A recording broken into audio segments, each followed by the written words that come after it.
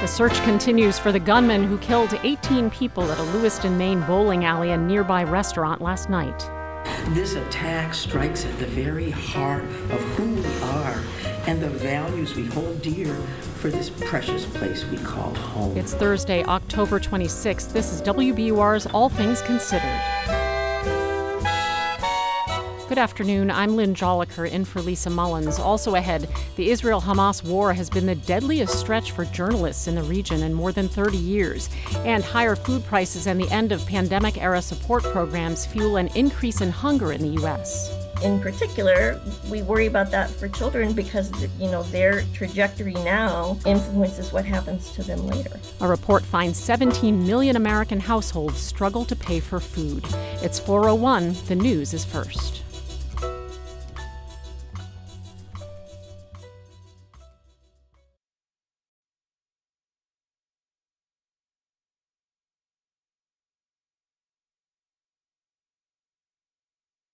One striking a residential building in the central city of Petah Tikva. An Israeli firefighter surveying the scene. No immediate word of casualties. Across the border in Gaza, emergency personnel at the site of another Israeli airstrike, this one in Khan Yunis, reportedly killed several Palestinians. Since Hamas militants' October 7th attacks on Israel, more than 1,400 Israelis have died.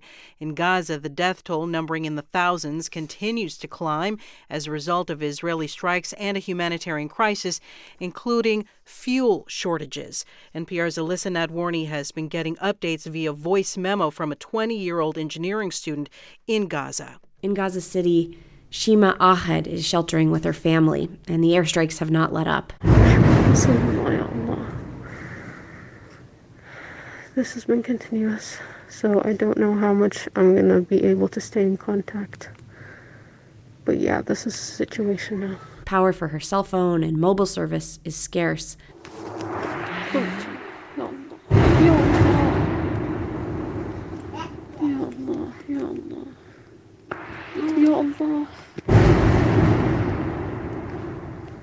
The situation is very dire and it's very bad. According to the health ministry in Gaza, more than 7,000 people have died there since October 7th, when Hamas militants launched a cross-border attack, killing more than 1,400 Israelis. Alyssa Nadworny, NPR News. A massive search is underway for the Army reservist wanted in connection with last night's mass shooting in Lewiston, Maine. Authorities accuse Robert Card of killing at least 18 people and injuring 13 others. Colonel William Ross of Maine State Police said earlier today that several deceased victims had yet to be identified and next of kin notified. Approximately 8 people at this point have been identified.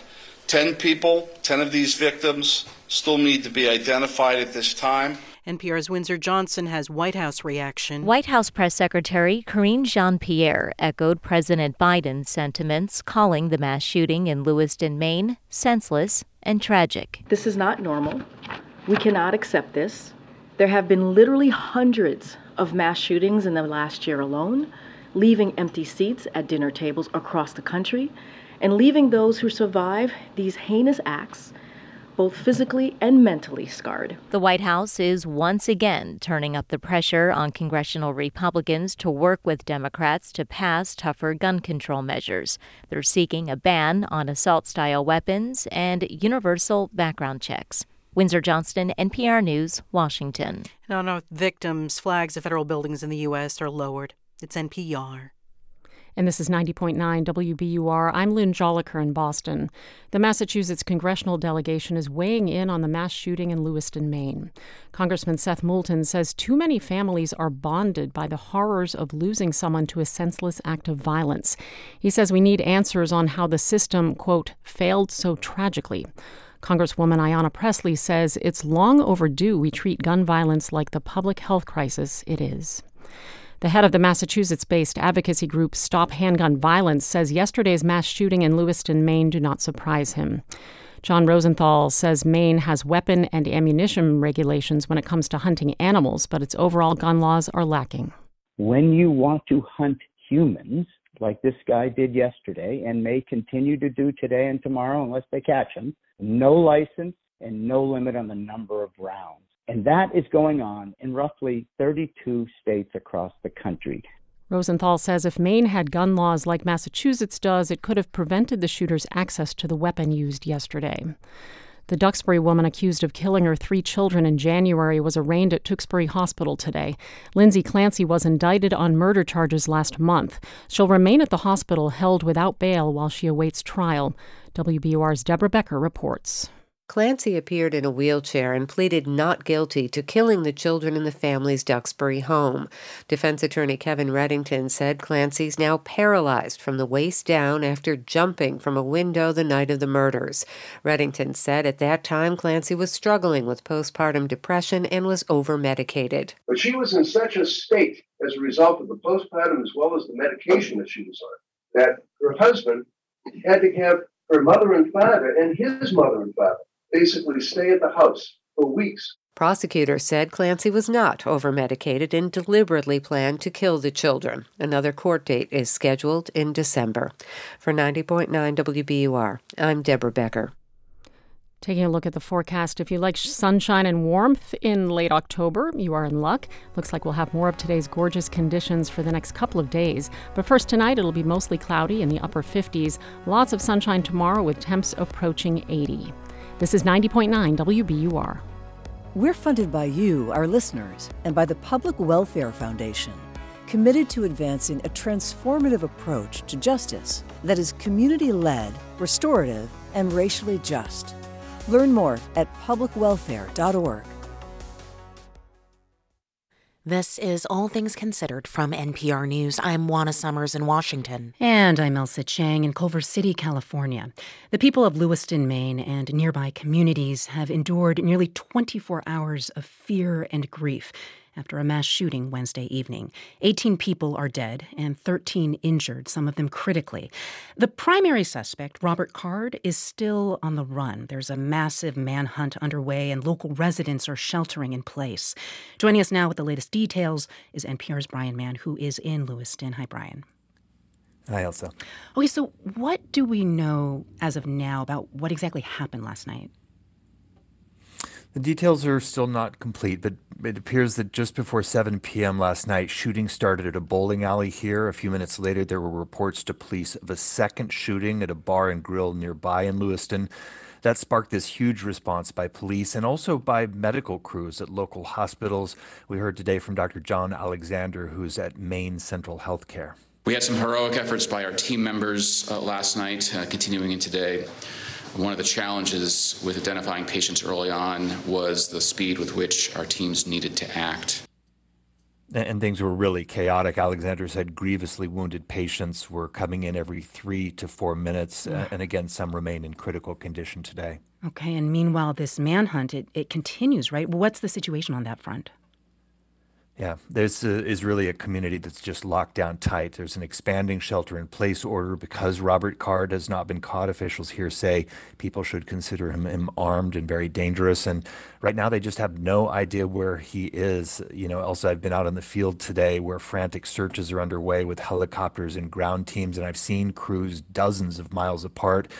Meanwhile, people are hunkered down and they tell me they're scared. I can imagine so. I understand that you met 2 women today who've been grieving with their community in a really personal way. Can you talk about what they told you? Yeah, this was hard. I met Kelly Mitchell and Kathy Nelson this morning while they were still searching for their nephew, a guy named Joshua Seal, who'd gone missing after this attack. They knew he was at one of the locations with friends when the gunman opened fire, and they were trying to help their sister search.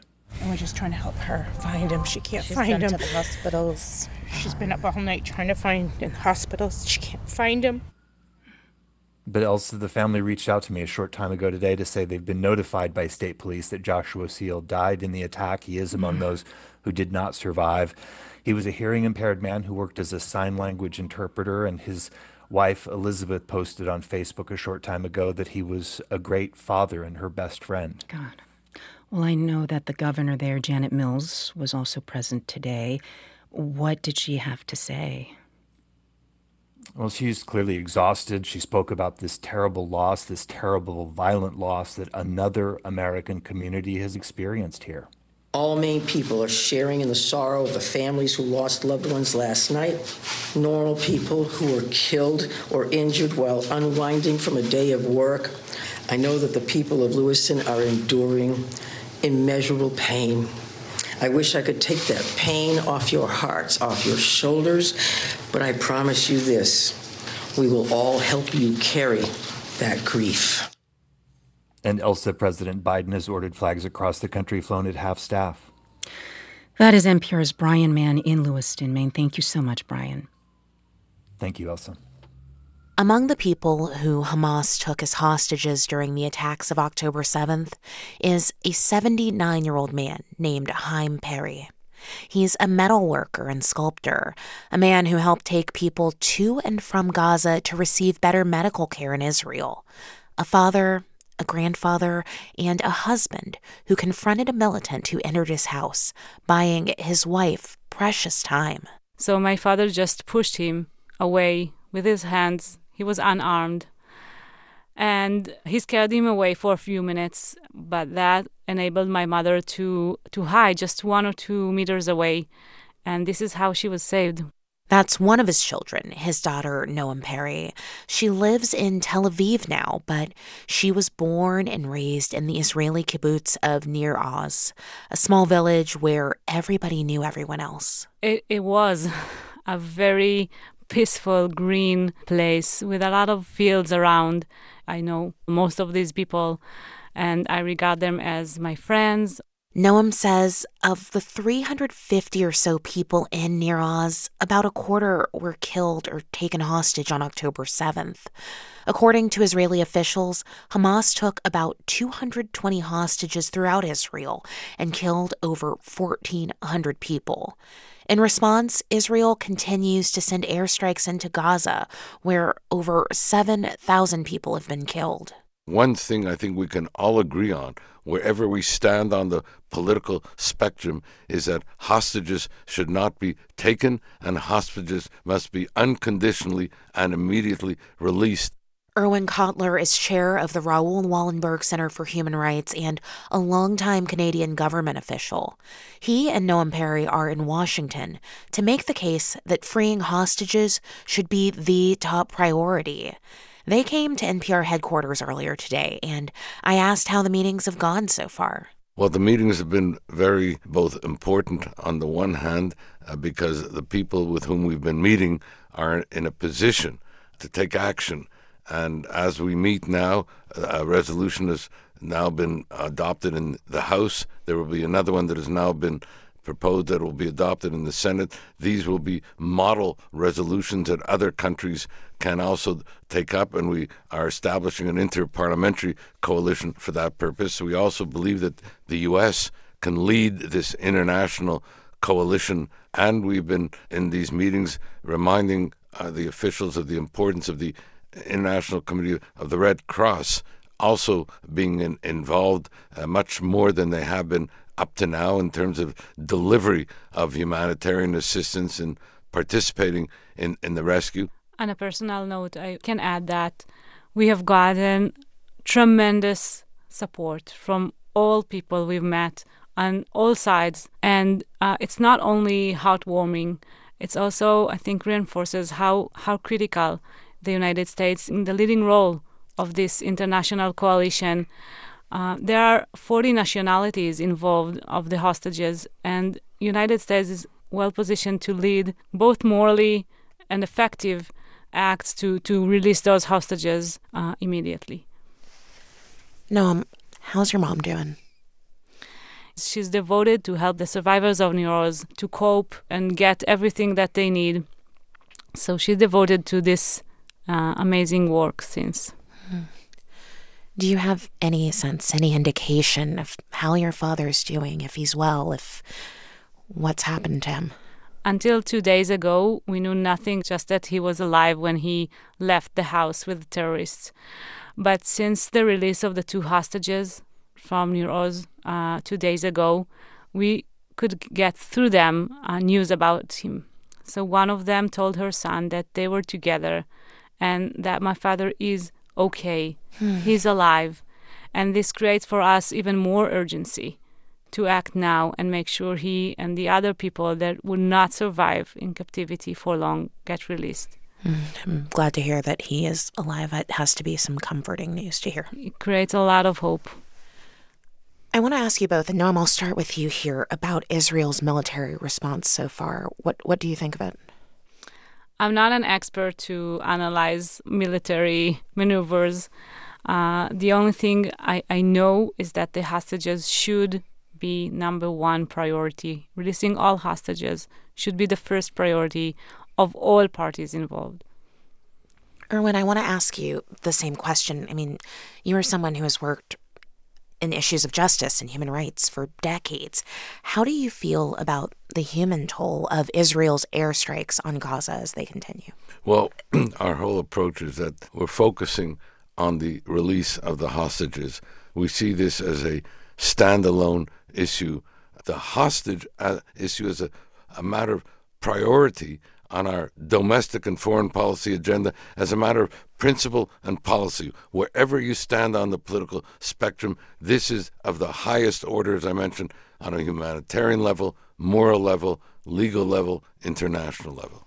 Is there anything that can be learned by the way that hostage negotiations have happened so far that could apply to getting more people out soon? Well, I think what is needed is for people to look at this as an issue around which we all can agree is one of unconditional and immediate mandated requirements for the release, and we can then get on to all other issues and all other questions. And if we release the hostages, we'll be able to pave the way for maybe moving forward on other political and legal considerations that you raised. And I want, if I can, also personally call all religious leaders here in the United States and worldwide to stand and call for the release of those hostages.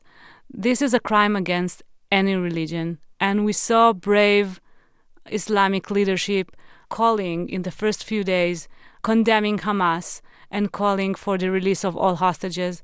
And we want to see religious leaders from all religions stand together and say, this is a humanitarian issue, this is a crime against any religion, and to call Hamas clearly to end this and release all hostages. We've been speaking with Noam Perry. Her father, Haim Perry, is among those who were taken hostage by Hamas, and Erwin Kotler, chair of the Raoul Wallenberg Center for Human Rights. Thanks to both of you and Noam. Our thoughts are with you and your family, and we hope you and your father are reunited soon. Thank you. Thank you.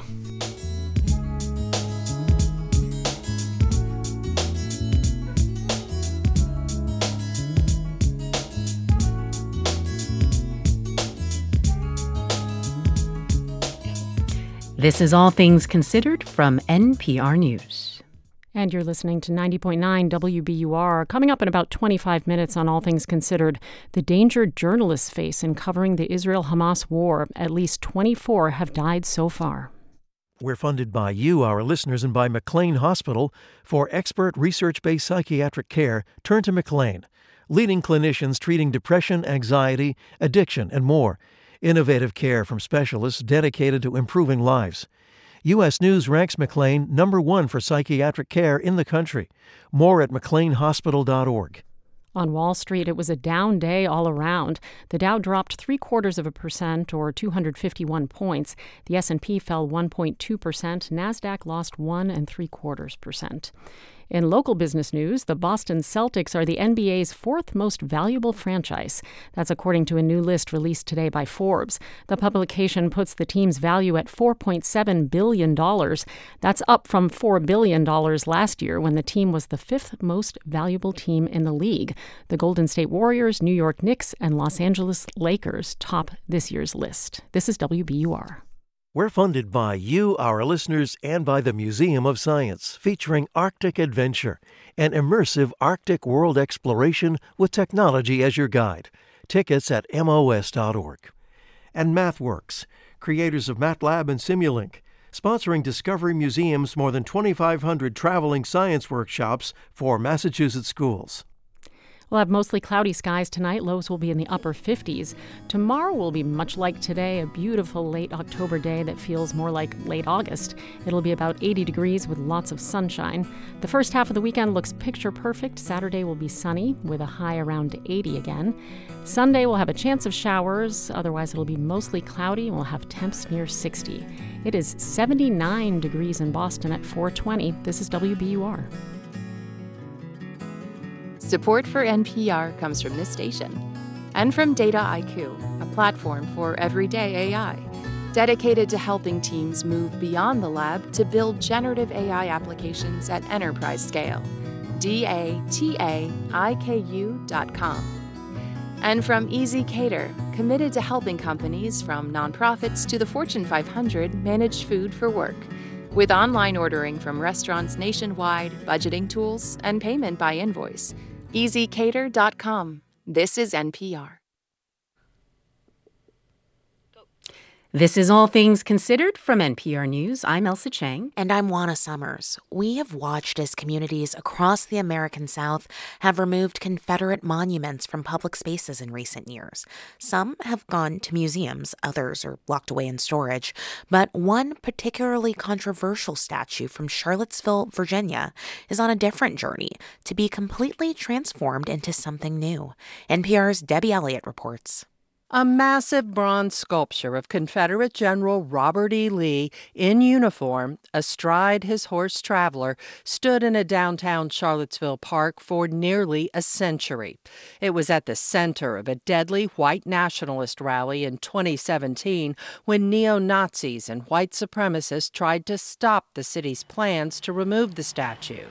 It finally came down in 2021.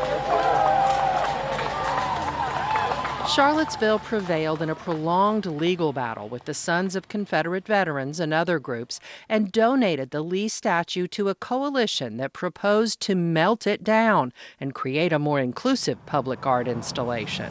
We want to transform something that has been toxic in the Charlottesville community. Jelaine Schmidt is a religious studies professor at the University of Virginia and one of the project's organizers. People are willing to die for symbols, and as we saw in Charlottesville, they're willing to kill for them too.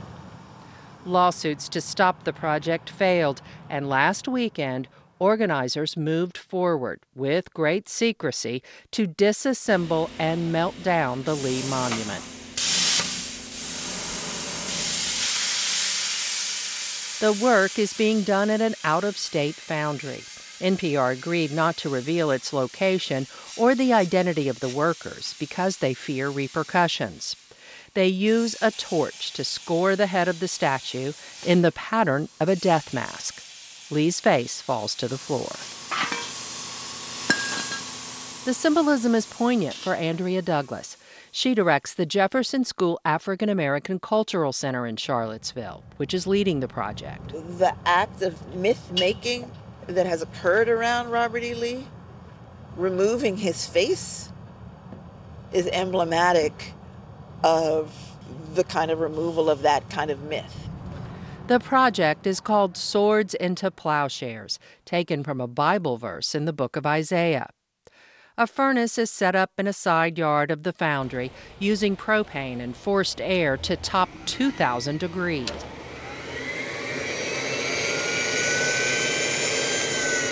Workers feed pieces of the verdigris statue, including General Lee's saber, into a large vessel inside the furnace called a crucible. We are turning swords into something else. You know, that saber is the object of violence, and it was the object of power. It's the object of conquest. Just after nightfall, foundry workers remove the crucible, glowing a bright red-orange, and pour the steaming molten bronze into molds. Jelaine Schmidt says the most exciting part for her is seeing the new ingots created. Because that's about going forward. That's, oh, here they are now, they're flipping it out. See here? Turn that upside down, and it's like a banana bread pan, or a meatloaf or something. You gotta knock it out of there. Oh, there it is. For security reasons, few people were invited to watch. Among them is Ashley Woodard Henderson, who feels the weight of what she's witnessing. Oh my gosh, I mean, as like a proud Black Appalachian who is born and raised in the South, I know this to be more than just a symbolic moment. Henderson is co-executive director of the Highlander Research and Education Center in Tennessee, which has long been an incubator for labor and civil rights activists. She sees opportunity in this moment. I'm most excited about what it looks like to repair, what reparations looks like for folks in Charlottesville, what it looks like to tell this new story. I'm hyped. I feel excited. I think this is a joyful occasion in a really dire strait of political nastiness that we've been surviving.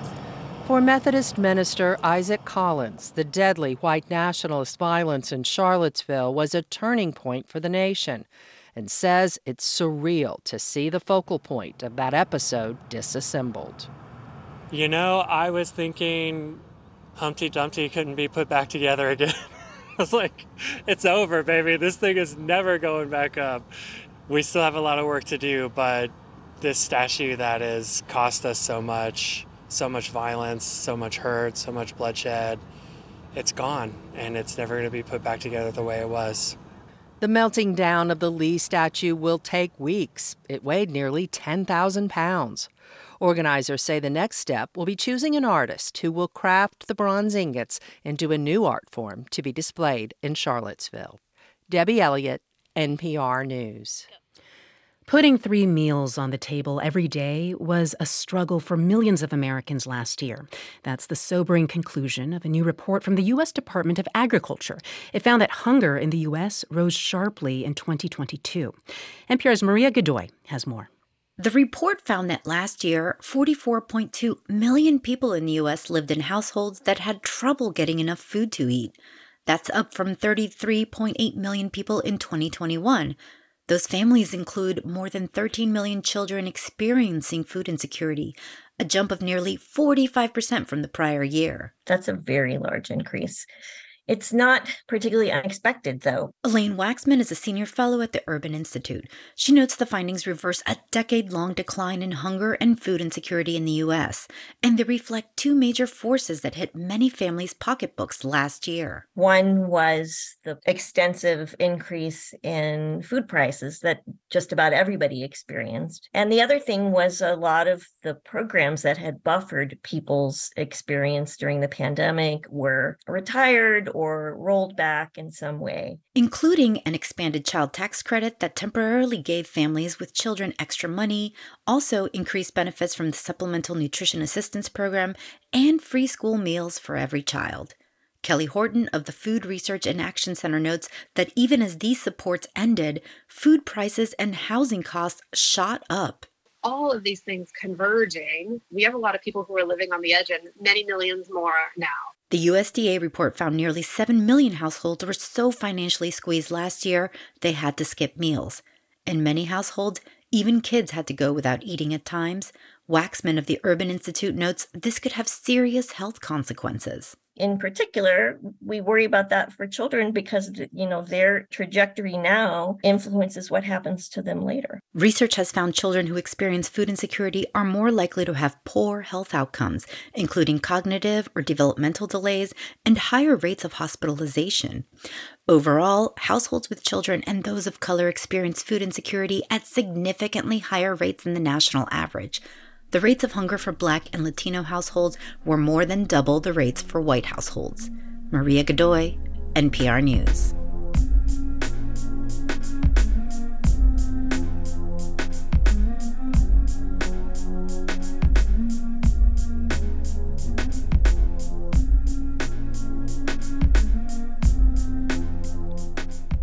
This is NPR News. And thanks for spending part of your afternoon with 90.9 WBUR. Coming up in about 15 minutes, the Committee to Protect Journalists says at least 24 journalists have been killed since the start of the Israel-Hamas war earlier this month. The group says it's the deadliest stretch for journalists in the region in more than 30 years. Temps will dip to the upper 50s tonight under mostly cloudy skies. It'll be around 80 degrees tomorrow and mostly sunny. Saturday, more of the same, lots of sun and a high around 80. Rain moves in over the course of Sunday. We'll have temps that day in the mid-50s. Right now, it is 79 degrees in Boston. Thanks for listening to WBUR.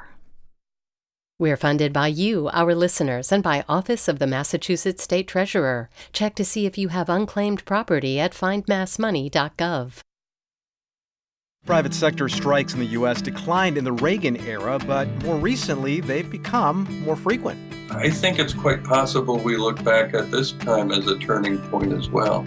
A turn away from the kind of dynamics that have defined power in the American workplace since the 1980s. We'll hear what's causing that shift in power. That's tomorrow on Morning Edition from NPR News. Listen again tomorrow morning on 90.9 WBUR. Live from NPR News in Culver City, California, I'm Dwayne Brown.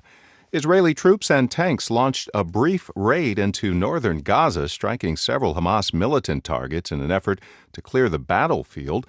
The raid comes ahead of a widely expected ground invasion by Israeli troops, as the United Nations warned it's on the verge of running out of fuel in the Gaza Strip, forcing the aid agency to sharply cut relief efforts to the more than 2 million people there.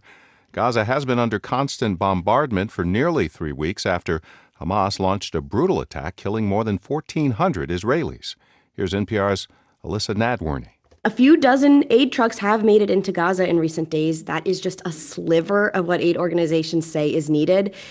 It's been full of medical supplies and food, but not fuel. Israel has said supplying fuel could mean it gets diverted by Hamas, which continues to launch rockets and other attacks on Israel.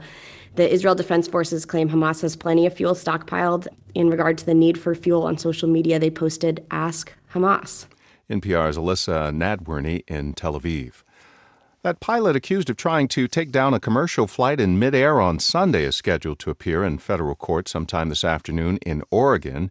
NPR's Kristen Wright reports Joseph Emerson was off duty riding in the cockpit on Horizon Air when authorities allege he tried to shut down the engines. Emerson is charged with one federal count of interfering with a flight crew. Court documents say the Alaska Airlines pilot told police he'd used psychedelic mushrooms and pulled the emergency shutoff handles because he thought he was dreaming. Prosecutors say after he was restrained, Emerson tried to grab the handle of an emergency exit. Records show Emerson told police he was having a, quote, nervous breakdown, hadn't slept, and has been depressed. Tuesday, Emerson pleaded not guilty to 83 state counts of attempted murder. Passengers were flying from Washington state to San Francisco. The flight diverted to Portland. This is NPR News. And this is 90.9 WBUR. I'm Lynn Joliker in Boston. Students at Bates College spent harrowing hours in lockdown overnight. As WBUR's Max Larkin reports, the college's campus is in the heart of Lewiston, Maine, between the two sites of last night's mass shooting. Senior Antonia Taylor was holding a dance rehearsal when the shooting began. She and other dancers spent 13 hours sheltering in their studio before returning to their dorm rooms Thursday morning. Taylor went to Bates from Linfield, Mass. 3 years ago, in part because of its small, tight-knit atmosphere. The people here are all about community, and there's such a connection. And seeing this happen to this community is just so heartbreaking because everyone's going to know somebody, and everyone is going to be affected. College leaders say one employee was injured and no students were harmed Wednesday. But with the suspected shooter still at large, Bates's campus remains locked down. For 90.9 WBUR, I'm Max Larkin. Massachusetts State Police say they're not aware of any connection between this state and Robert Card, the man wanted in connection with the Maine shootings. State Police say they're in regular contact with their counterparts in Maine. So far, one Massachusetts trooper assigned to the bomb squad and his canine partner have been deployed to the Lewiston, Maine area. Despite the stark warnings, state transportation officials say most drivers did not heed their advice to avoid driving during the 8-week closure of the Sumner Tunnel this past summer. New data released today by the MBTA show more than 75% of Sumner Tunnel drivers still drove during the shutdown, using different routes to get to their destination. The MBTA says people are fickle, and it's hard to get them to change their minds. More weekend closures of the Sumner Tunnel are planned before year's end, and another 2-month shutdown is planned next summer. It's 4:34. We're funded by you, our listeners, and by Welland Montessori School, a 5-time winner of Boston Parents' Family Favorite Award, educating toddler to grade 8. Open house November 5th. More at welland.org.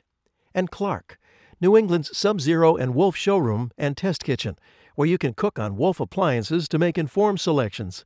More at clarkliving.com.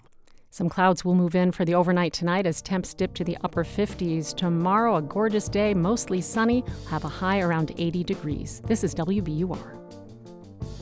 Support for NPR comes from this station and from Fisher Investments. Fisher Investments' team of specialists tailor portfolios to each client's long-term goals. Learn more at fisherinvestments.com. Investments in securities involve the risk of loss. From Procter & Gamble, maker of ZzzQuil Pure Z's gummies, designed with melatonin for occasional sleeplessness to help people fall asleep naturally. Learn more at zzquill.com. And from listeners like you who donate to this NPR station. This is All Things Considered from NPR News. I'm Juana Summers in Washington. And I'm Elsa Chang in Culver City, California. Some of the world's diplomats gave speeches before the United Nations General Assembly today.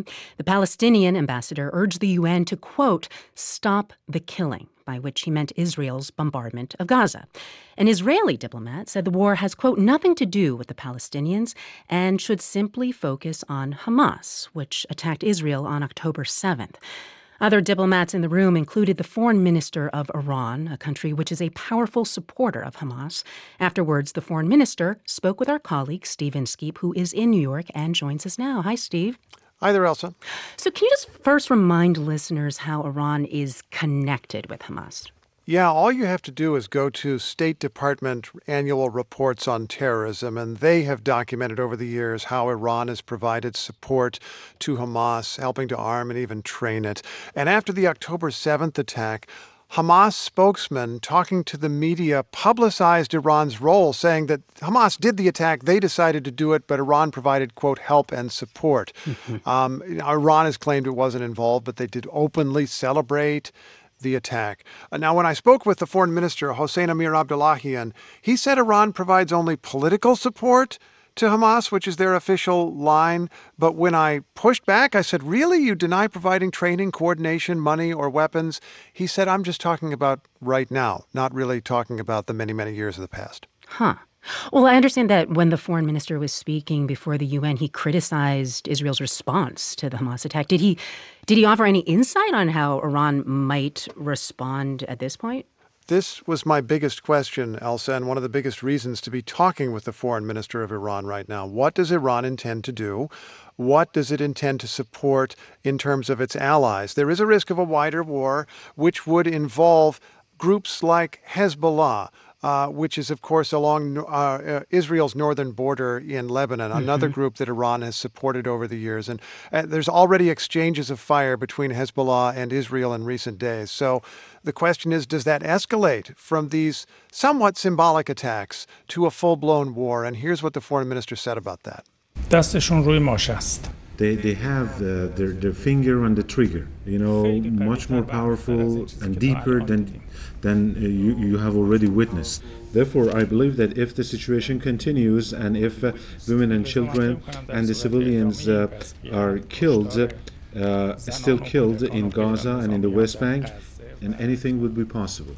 So not a prediction there, Elsa, but a warning as Israel prepares for what's considered a likely ground assault in Gaza. Right, certainly a warning. Well, would it be in Iran's interest to widen the war? It's hard to see how, because Israel has struck Iran. It's a sort of undeclared war that's been going on for many years. Israel has a lot of power here, but Iran has posed itself as an ideological leader against Israel. So there's different pressures at play.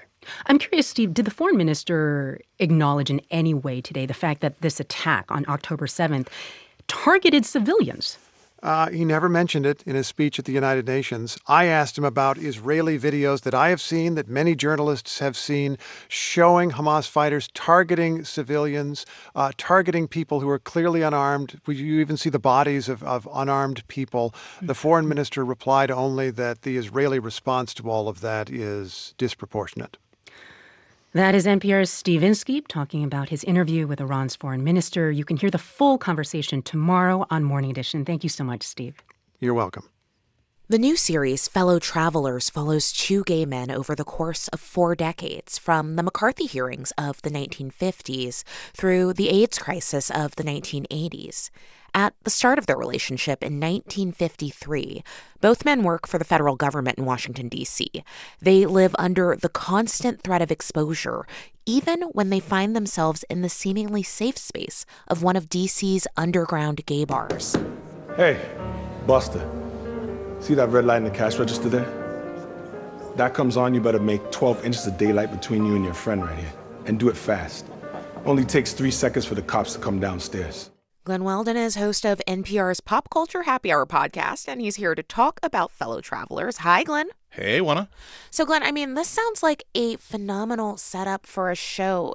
Tell us a little bit more about the two main characters. Well, they're played by Matt Bomer from White Collar and Jonathan Bailey from Bridgerton, two just egregiously, insultingly handsome actors, and it's about the tension between Bomer's character Hawkins, who wants a successful State Department career, so he is perfectly content to stay in the closet, get married, have kids, while hooking up with men, versus Tim, the character played by Jonathan Bailey, who's a lot more idealistic. He wants to live openly and honestly, and the show really drives home a grim truth, which was that there was a lot more Hawkinses than Tims back then. Lots of men lived their whole lives in the closet, and if it hadn't been for activists like Tim, who weren't content, who kept pushing for more, nothing would have changed.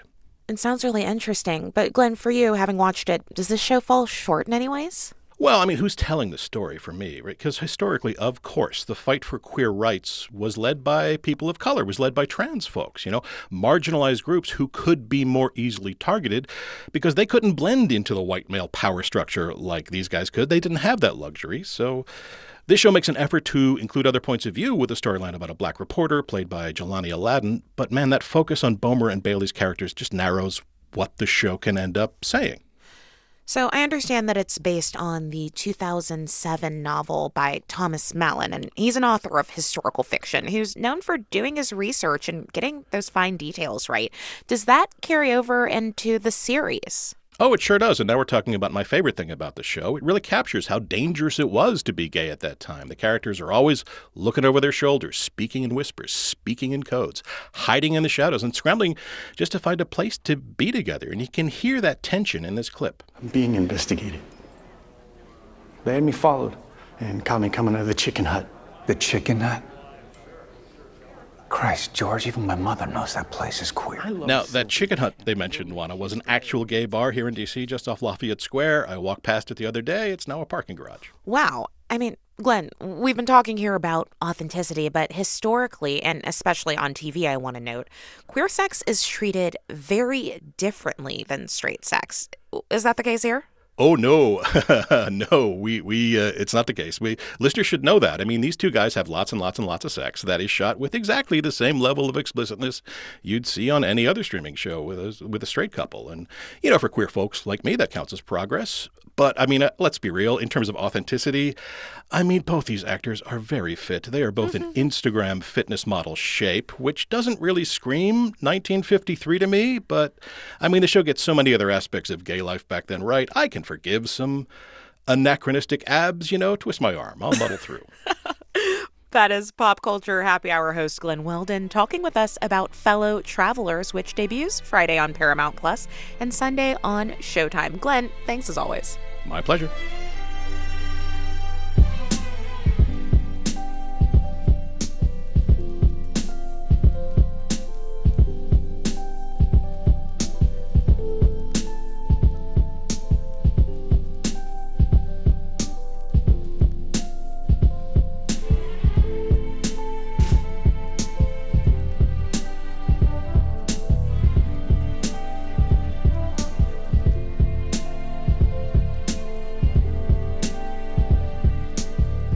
You're listening to All Things Considered from NPR News.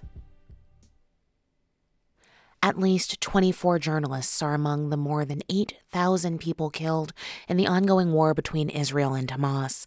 That is according to the Committee to Protect Journalists, a group that is keeping tally of the loss of life among the very people covering the conflict. NPR's Jacqueline Diaz has more.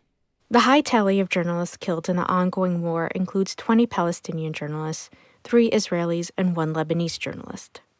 Lucy Westcott from the Committee to Protect Journalists says this conflict has resulted in the deadliest stretch for the press in Israel and the occupied territories since the start of the committee's tracking efforts in 1992. This is unprecedented. Westcott is the emergencies director for the CPJ. She said that the last time journalists faced such heightened danger in Israel was during the Second Intifada of the early 2000s. More than 4,300 people died.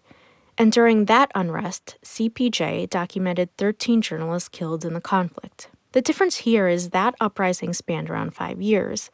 The current war in Gaza is still less than 3 weeks old.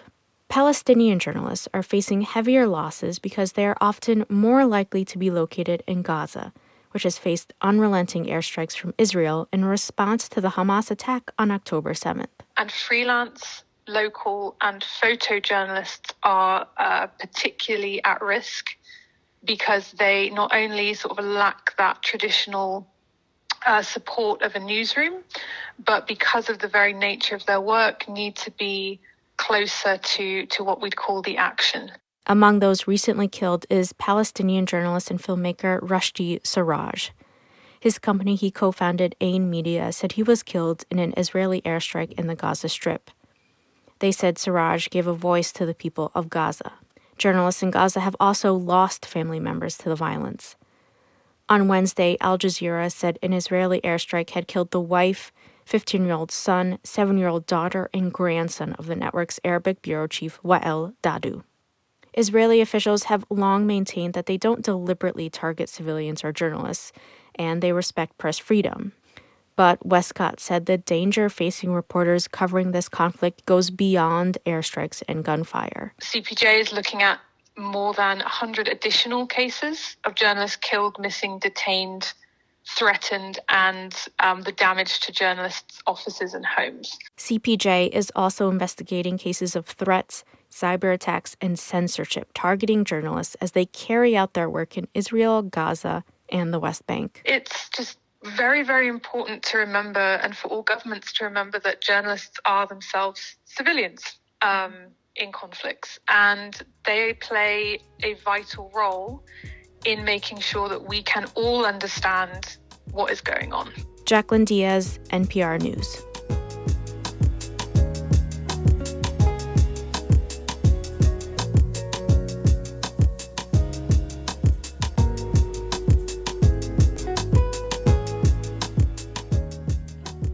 And tomorrow on Morning Edition, for more than 7 decades, Tico Records has produced Latin soul music of the highest order, including artists like Tito Puente and Celia Cruz.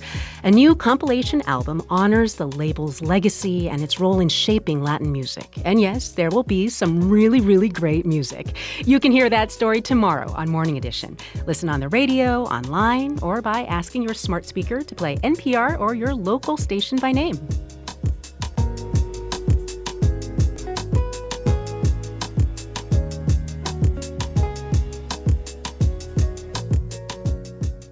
This is All Things Considered from NPR News. And this is 90.9 WBUR in Boston. Coming up just after the top of the hour, the many challenges the new House Speaker, Louisiana Congressman Mike Johnson, has to take on, both within his party and in passing legislation that can get through the Democrat-controlled Senate. We're funded by you, our listeners, and by Johnson & Wales University. Prepare for an immersive approach to education. From research and internships to cutting-edge labs, students explore their passions and discover new ones. And the Elliott Hotel, a luxury boutique hotel in Boston with uni restaurant and sashimi bar for holiday parties and weekend getaways. ElliottHotel.com. In sports, the Bruins look to make it 7 wins in a row to start the season as they face the Anaheim Ducks at the Garden tonight. Well, if you like sunshine and warmth in late October, you are in luck. Looks like we'll have more of today's beautiful conditions for the next couple of days. But first, tonight, it'll be mostly cloudy and in the upper 50s. Lots of sunshine tomorrow with temps approaching 80, more of the same for Saturday. This is 90.9 WBUR.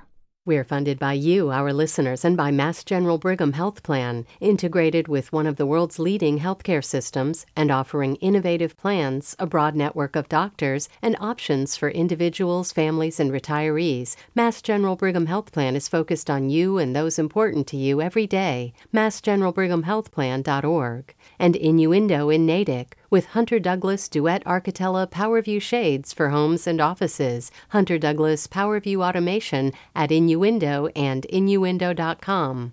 I'm Deepa Fernandez. With the crisis in Israel and Gaza, we'll hear from our go-to book expert Tracy Thomas about the books she's reading to get more context. I've been looking to the people who have dedicated their lives and their lives' work to explaining this to the rest of us. That's next time, Here and Now. Listen again tomorrow at noon on 90.9 WBUR.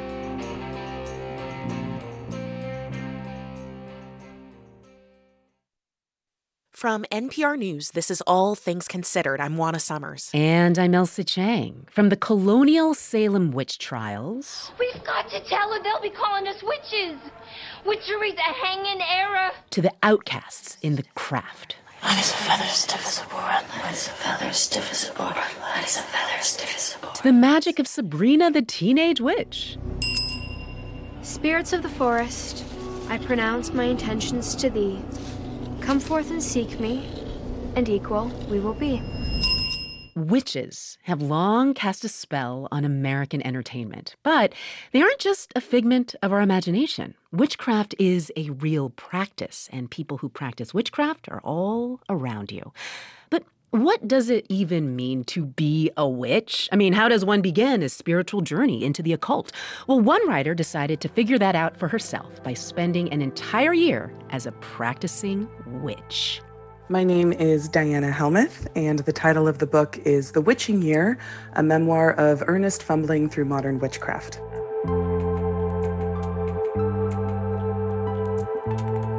So I started my witchcraft journey arbitrarily at the end of July, and the next day was a high holiday called Lammas. It's the first harvest festival. It's originally pulled from the Celtic cross-quarter days. There's a lot of myths associated with it, but chiefly you're talking about sacrifice and what you need to let go of in order to have your crops grow for the rest of the year.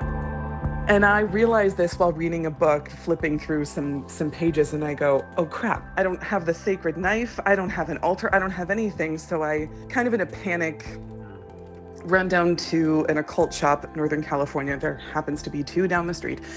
And I go there and I grab all this stuff, and, you know, the man there mentioned, you look like you're getting the whole starter kit. I said, I am, and I have no idea what I'm doing.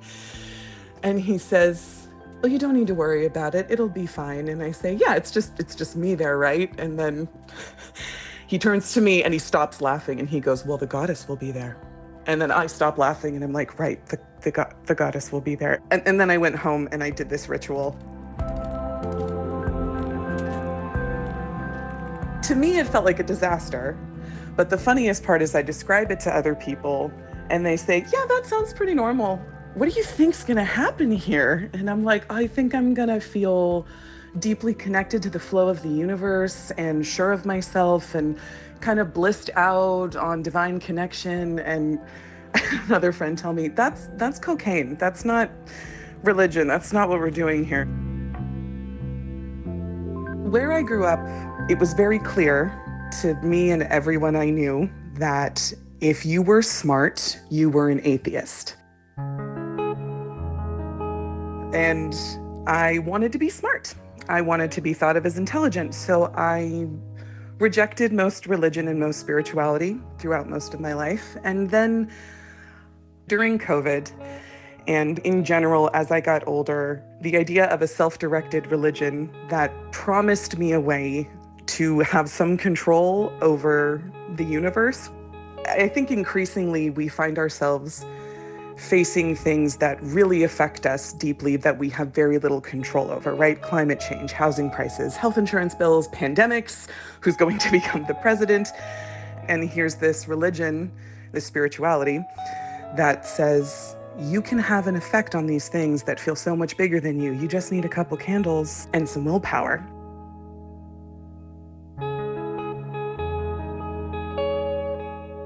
if I'm being really honest. I was tired of God being dead.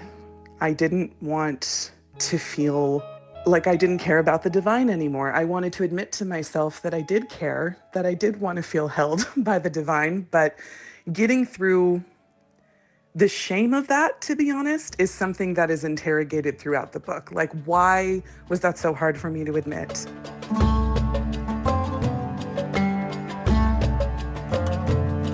It took me until about month 7 before I tried to make a connection with the goddess, who is a central figure in almost every form of witchcraft, whether or not she's a real deity up in the sky or she's a metaphor for the interconnectedness of everything on earth. There's this idea of the goddess, and I was hesitant around it because I didn't want to feel like I was playing make-believe. Again, this goes back to just being so afraid of feeling stupid. So I go and I set up this ritual to try and talk to a particular goddess, and I'm by myself in my office in Oakland. I'm sitting in front of an altar that I've made out of a cardboard box. I have a Strangers playlist going on Spotify. My cat is on the other side of the door staring at me. And after about an hour, something happened.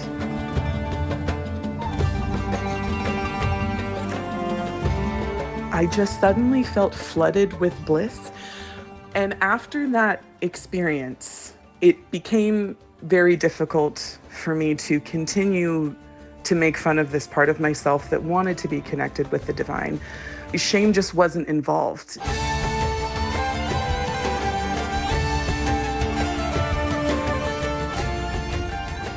I felt I found a correct way to practice witchcraft for myself, but I, to be honest, still don't feel 100% sure about it. And something I have accepted is maybe that's the point. So I dabbled with a lot of these subcultures within witchcraft, or that overlap with witchcraft, like astrology and tarot. And there are things where I'm just like, this just isn't for me. But there was one thing that really stuck with me, which were my tarot cards, which I was not expecting. My tarot cards scare me. Like, I don't like to look at them for too long. I have learned that I don't always want to ask them a question because I don't necessarily want the answer, because it's not always fun. You know, sometimes it's terrifying. Sometimes you don't want to look at yourself in the mirror that hard.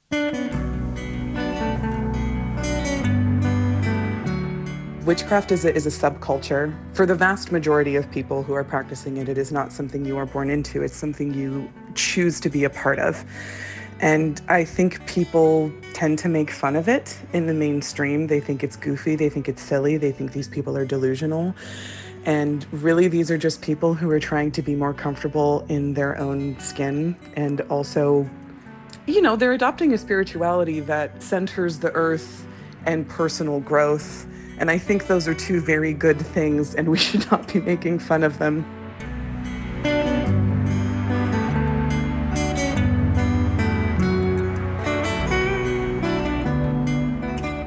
I wanted this book to be something of a permission slip.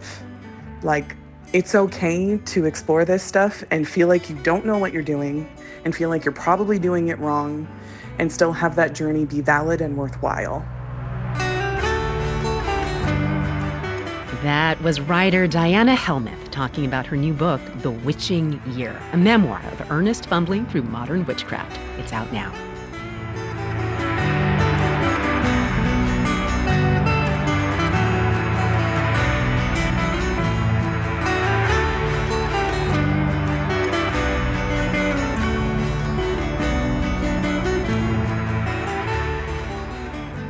You're listening to All Things Considered.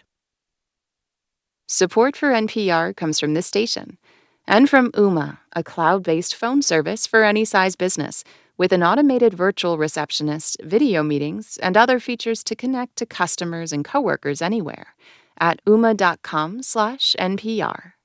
From Renewal by Anderson, supporter of the American Cancer Society, information about Renewal by Anderson's October campaign to help defeat cancer is at renewalbyandersoncares.com. From Procter & Gamble, maker of Align Probiotic, a daily supplement designed by gastroenterologists to help relieve occasional bloating, gas, and abdominal discomfort. More at alignprobiotics.com.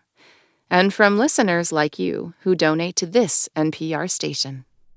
This is 90.9 WBUR, calling all crafters. Join us at City Space on Monday, November 13th for an evening dedicated to DIY and homemade creations. Free tickets at wbur.org/events. For the perfect spot to host your next event, discover City Space, WBUR's hidden gem on Commonwealth Avenue. Booking now for holiday celebrations and winter events, City Space is the ideal setting for unforgettable occasions in a gorgeous state-of-the-art venue. We'll help make your vision a reality. More at wbur.org/rentals. I'm Morning Edition host Rupa Shenoy, and this is 90.9 WBUR FM Boston, 92.7 WBUA Tisbury, and 89.1 WBUH Brewster. Listen anytime with our app or at WBUR.org. WBUR, Boston's NPR news station. The new Speaker of the House, Louisiana Congressman Mike Johnson, faces a slew of political challenges, resolving chaos in his own party and getting legislation through Congress, with Democrats controlling the Senate. So what comes first? It's Thursday, October 26th. This is WBUR's All Things Considered.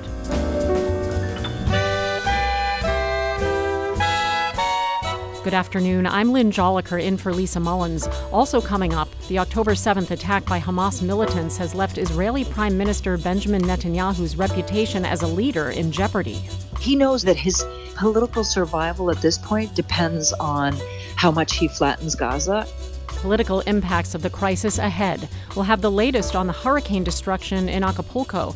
And conservationists work to preserve a wildlife corridor that takes migrating animals straight through Disney World. It's 5:01. News headlines are first. Live from NPR News in Washington, I'm Jack Speer. Police are still looking for the man who opened fire in 2 locations in Lewiston, Maine last night. 18 people are dead, 13 others injured, some severely. The community there is in shock.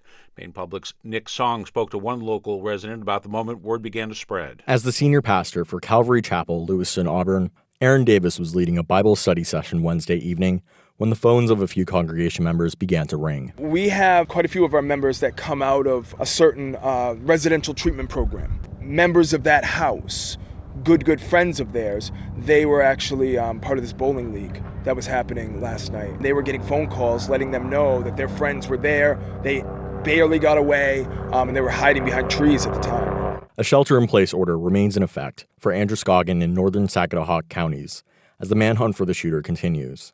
For NPR News, I'm Nick Song in Lewiston, Maine. President Biden, meanwhile, is weighing in on the Maine shooting. Biden ordering all the U.S. flags to be flown at half staff.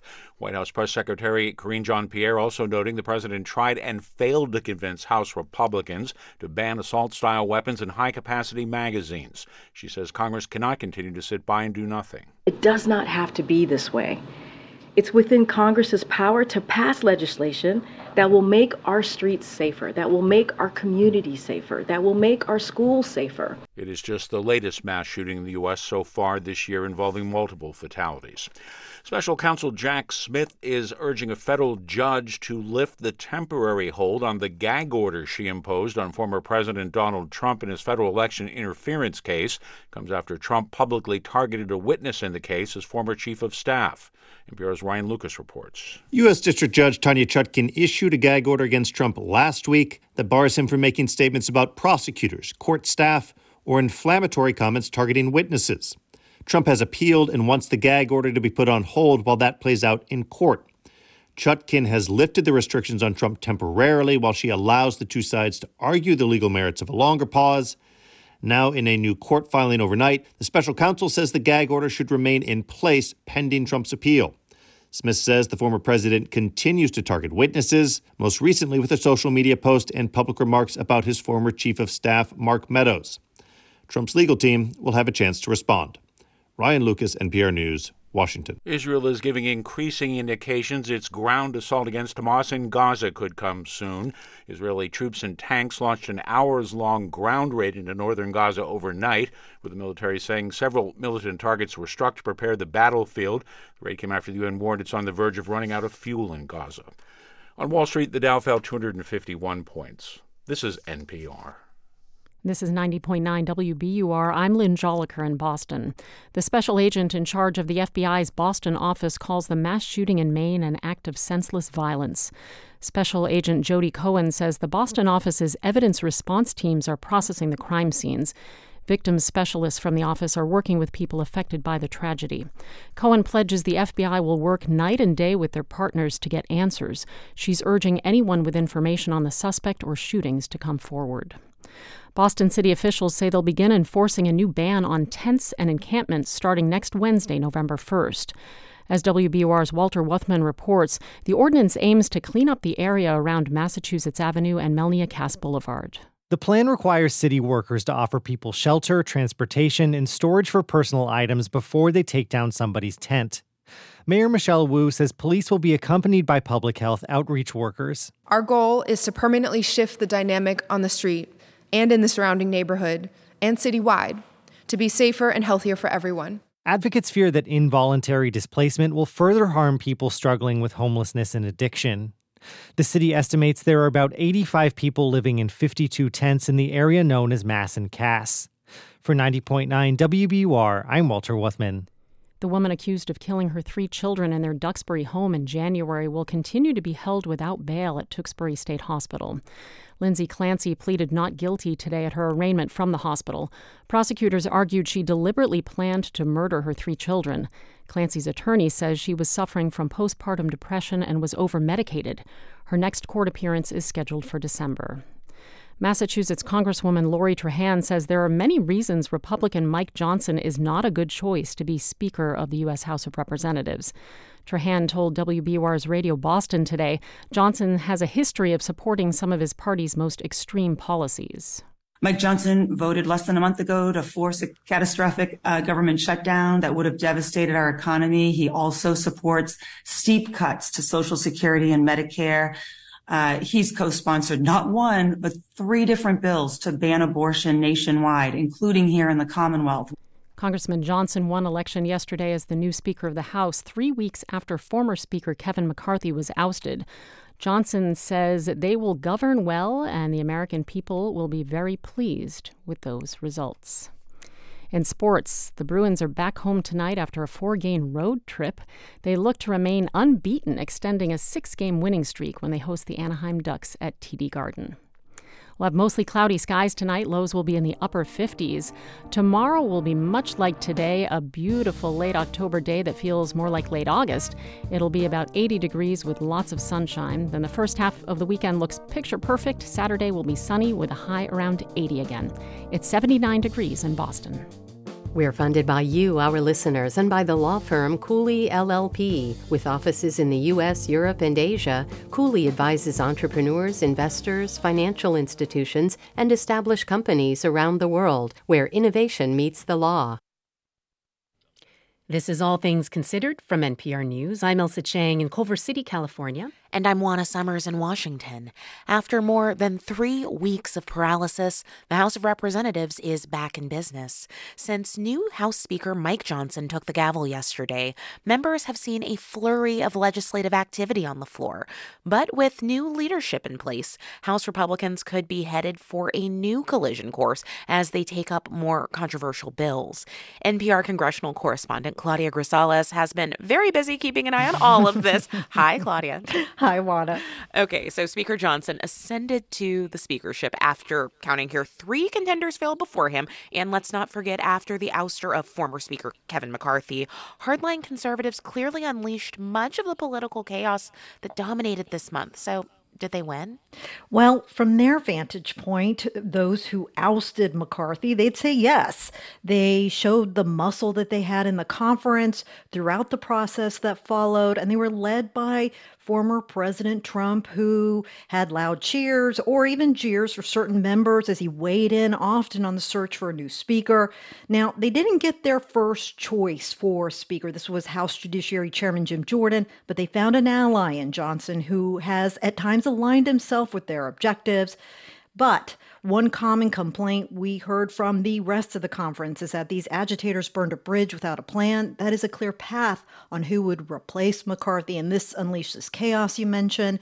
And that may have deeply damaged this image that Republicans are capable of governing just ahead of a presidential election year. Okay, so now that they've got a new speaker, what types of new challenges are House Republicans going to confront? Plenty. Some say this is where the real work begins. They're on the clock with just 3 weeks to go before a November 17 deadline to avert a government shutdown. And there's also a White House supplemental funding request for aid for Israel and Ukraine, and not all Republicans are on board with this. I mean, Claudia, that sounds like a pretty tall order, and I follow the House pretty closely. Johnson does not have a lot of leadership experience. Right. Do people think he's ready for the challenge? Well, he says he is, and House Republicans say he is. But the devil is in the details. He's going to be tested quickly and repeatedly with this series of legislative demands facing him in such a tight window. For the conference, Johnson was the right person for this moment. He has better connections throughout. He's respected, and he didn't have the kind of political baggage that hurt the contenders before him.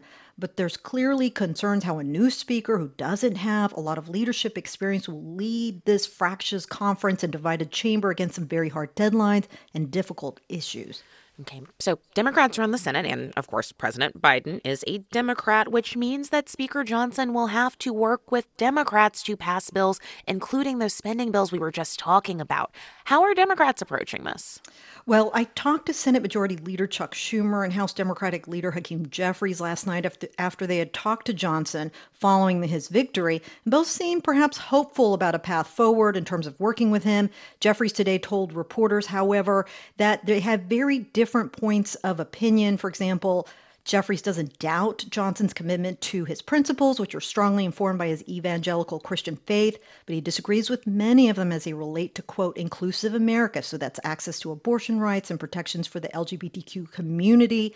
And that mirrors where a lot of the Democratic caucus stands. That said, in a surprise today, President Biden met with Johnson and Jeffries, perhaps in a sign of goodwill. Any regrets among House Democrats that they helped with former Speaker Kevin McCarthy's ouster earlier this month? It doesn't appear so. That said, it's also clear they're in the minority. They didn't have a say who was going to replace McCarthy. And after this very chaotic time, they're apprehensive if Johnson will be able to work with them in a bipartisan fashion, especially after seeing the price that McCarthy paid for doing that when hardliners initiated his ouster after the bipartisan debt limit deal and the current government temporary funding measure that's in place now. NPR's Claudia Grisales, thank you. Thank you much. Officials in parts of central Maine are telling residents that they still need to remain locked in their homes as the suspect in last night's deadly mass shooting remains at large. At least 18 people were shot and killed at a bowling alley and at a bar restaurant in the town of Lewiston. 13 others were wounded. Maine Governor Janet Mills said the entire state and nation stand with Lewiston. This city did not deserve this terrible assault on its citizens, on its peace of mind, on its sense of security. No city does, no state, no people. Now, police in Lewiston say 40-year-old Robert R. Card II, an Army reservist, is wanted for murder. Joining us now to talk about the latest is NPR's Martin Costi. Hi, Martin. Hi, good afternoon. So bring us up to speed here. What is known as of now about what happened last night in Lewiston? Well, shortly before 7 p.m., police there got a call about an active shooter at a bowling alley. And even as they were still heading there, sending units in that direction, they were told then to start diverting to another business, this time a bar and grill on the other side of town. And at first, they were calling it a second active shooter, though it soon became clear this was the same person. Mm-hmm. And as I was listening to this police scanner, the recordings of the police scanners last night, Lewiston sounded like a city under attack. The police kept chasing unconfirmed reports of possible shooters at other places, other bars and restaurants. There were no more shootings, but the police quickly moved to shut down bars that hadn't yet closed. There was also a scare at the Walmart. Some employees were sheltering in the cold storage till the police showed up to clear them out. The police also said on the radio that they were in touch with a family member of the likely suspect who had told them that he also planned to attack another bar, which they then confirmed was already closed or had never opened that evening. And that's kind of how things now remain in the city almost 24 hours later. Authorities say that Card, the suspect, should be considered armed and dangerous. People should not approach him. businesses closed, and residents should stay in their houses, keep their cars locked, and this manhunt is just ongoing. Yeah, it's ongoing. So this alleged shooter, as we said, Robert R. Card II, who is he? Tell us more about this person. Well, he's white, 40, longtime resident of Bowdoin near Lewiston. He's an Army reservist, a sergeant first class. He enlisted back in 2002, but never was deployed into combat. Divorced in 2007, but perhaps the most pertinent bit of information we have right now is about something that happened to him this past summer. He was at a National Guard training facility in New York State near West Point when Army Reserve officials reported that he was behaving erratically. They were worried about his safety. They called in the New York State Police, who then transported him to an Army hospital for evaluation. Now, we don't know for sure what kind, if any, mental health treatment he received. We are still waiting for some confirmation about that from the Army. Interesting. Well, if Card was experiencing some sort of mental health crisis, does Maine have like one of those red flag laws where you'd be allowed, if you were a concerned family member, to ask a court to temporarily remove the person's firearms, right? Not quite. There was an attempt to pass a law like that about 4 years ago, but instead they have what some call a yellow flag law. The police can start that process, but not family.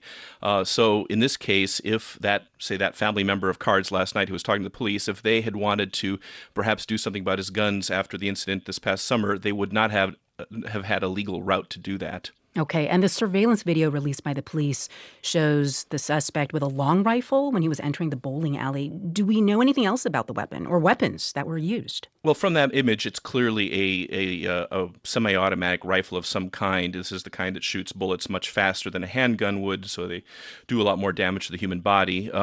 We're not likely to get an exact description, though, of what the exact model of this weapon was until the police have it in their hands for closer inspection. That is NPR's Martin Costi. Thank you, Martin. You're welcome.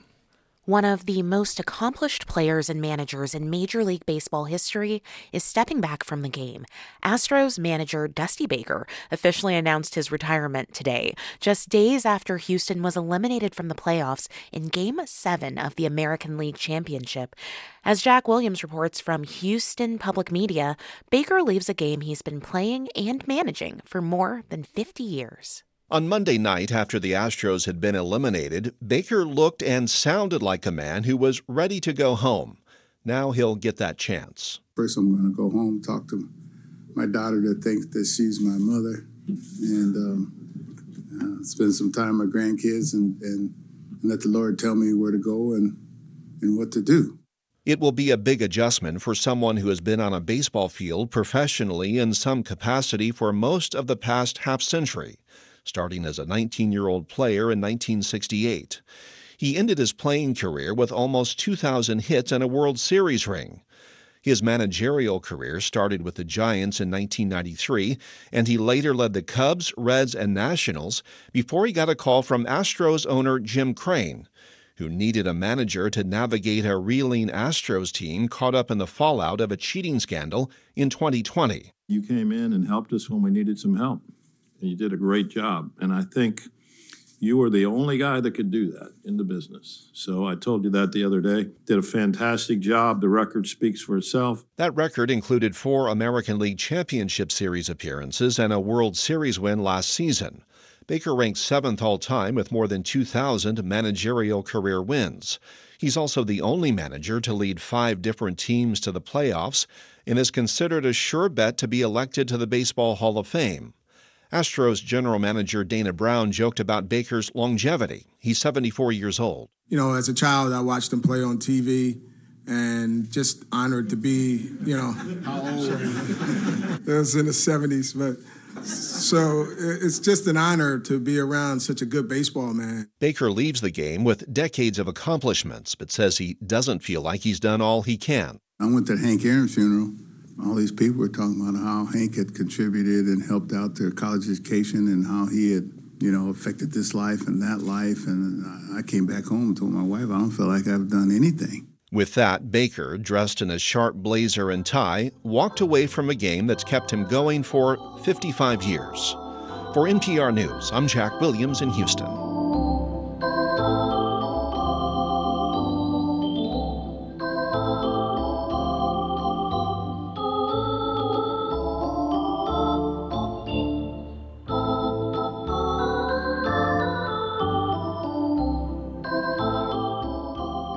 You're listening to All Things Considered from NPR News. And this is 90.9 WBUR.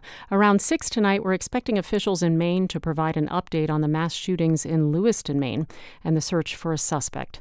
Live coverage followed by analysis tonight at 6 on 90.9 WBUR and the WBUR app. We're funded by you, our listeners, and by the Edward M. Kennedy Institute, hosting corporate events in a replica U.S. Senate chamber and high-tech multi-use spaces. Visit emkinstitute.org/events. And Johnson & Wales University, not just a number, a designer, an engineer, an accountant, a JWU Wildcat. Discover more at jwu.edu. On Wall Street today, the Dow dropped 0.75% or 251 points. The S&P fell 1.2%. Nasdaq lost 1.75%. In local business news, the co-founder and former CEO of TripAdvisor has a new venture. Steve Kaufer left the Needham-based company last year. The Boston Globe reports he's decided to start a software company devoted to collecting more money for charities. His startup, Give Freely, has developed a web browser extension that allows users to send money to their favorite charity when they shop online. Shoppers don't pay any extra. The money comes from commissions retailers normally pay to websites that send shoppers their way. This is WBUR. WBUR supporters include Solar Gardens, offering solar subscriptions that allow households to access the benefits of solar power through off-site solar fields. Learn more at solargardensma.com. And the Umbrella Arts Center, presenting Lizzie. Lizzie Borden finally gets her say in this Ghost Story Meets Rock Concert musical, now through November 5th. More at theumbrellaarts.org. Mostly cloudy skies tonight with temps in the upper 50s. Gorgeous and sunny tomorrow with a high around 80. This is WBUR. Support for NPR comes from this station and from Data IQ, a platform for everyday AI, dedicated to helping teams move beyond the lab to build generative AI applications at enterprise scale. DATAIKU.com. And from Procter & Gamble, maker of Nervive Nerve Relief. Nervive is designed to reduce occasional nerve aches, weakness, and discomfort in hands or feet due to aging. Learn more at nervivehealth.com. This is NPR. From NPR News, this is All Things Considered. I'm Elsa Chang. And I'm Juana Summers. A federal judge has ordered Georgia to redraw its district lines for Congress and the state legislature before the 2024 election. The court ruled that Georgia's current political maps illegally dilute the power of black voters. Here to explain this is Sam Greenglass, reporter at WABE in Atlanta. Hi, Sam. Hey, Juana. So, Sam, tell us, what else did this ruling say? Well, Juana, I have to admit I am still working through this 516-page ruling by U.S. District Judge Steve Jones. But here's the top line. The judge agreed that Georgia has made big strides toward equality in voting since the Voting Rights Act passed in 1965. But he concluded that even today, Georgia's political process is not equally open for everyone. The VRA prohibits racial discrimination in voting practices, and Jones ruled that Georgia's maps did discriminate against black voters. Just to put a bit of a finer point on this, when we say that we're talking about maps that dilute the power of black voters, what does that mean in practice? Well, it was black voters that fueled Georgia's population boom last decade. But when the Republican-led legislature drew new maps after the 2020 census, black voters, the judge found, were in some places packed together, in other places split apart. And that resulted in fewer districts where black voters could elect candidates of their choice. The state argued their maps did not discriminate by race. They were simply drawn to help Republicans, which is allowed in Georgia. The judge disagreed, and one clear example is in Metro Atlanta, which is growing, becoming more diverse. But the maps ended up creating a district that was whiter and friendlier to Republicans. So the judge says these maps have to be redrawn. What happens next? The state legislature now has until December 8th to approve new maps. They have to add one majority black congressional district in Metro Atlanta and 7 more majority black state House and Senate seats. And because most black voters in Georgia support Democrats, new maps would likely mean Democrats are going to net some seats. The state is expected to appeal, but Republican Governor Brian Kemp has already called a special session after Thanksgiving, so mapmakers can literally go back to the drawing board. Okay, and Sam, there have been a number of headlines lately having to do with redistricting. Can you just help us put this ruling today from Georgia in some broader context? Yeah, Georgia is one of several states where maps have been challenged, lots of them in the South. This is the first redistricting cycle where the U.S. Department of Justice does not have to pre-clear voting changes in places with histories of racial discrimination, like Georgia and also Alabama. You might remember there was all this legal back and forth over Alabama's map, which ended up with the U.S. Supreme Court agreeing it had to be redrawn. That set off a flurry of decisions to redraw maps in other states, and WANA take all this together, and there could be big consequences for who controls state legislatures and the U.S. House of Representatives, which we know from this week is very narrowly divided. Indeed. That is WABE's Sam Greenglass. Thank you, Sam. Thanks, Juana. In many states like California, Colorado, and Louisiana, there's been a steep rise in the cost of homeowners insurance. It's especially staggering in Florida, a state that already has the highest insurance costs in the country. Many Floridians have seen insurance premiums go up by more than 40% this year. And despite efforts by lawmakers to stabilize the market, costs are likely to keep rising. NPR's Greg Allen reports. Greg Weiss lives in an older neighborhood in West Palm Beach. His home and many others are nearly a century old. It's a great place to live, he says, except when it comes to buying homeowners insurance. 2 years ago, he was shocked at a letter he received. The windstorm portion of our insurance went from about $10,000 a year, which is not cheap, but okay. But it doubled and went up to $20,000. He called his insurance agent and got some surprising advice. She said, honestly, my recommendation is if you can pay off your mortgage and self-insure yourself. I have a lot of clients that's what they're doing, and because I don't see any way to help you. Weiss, who's currently serving as Palm Beach County's mayor, says he and his wife paid off their mortgage and dropped their insurance.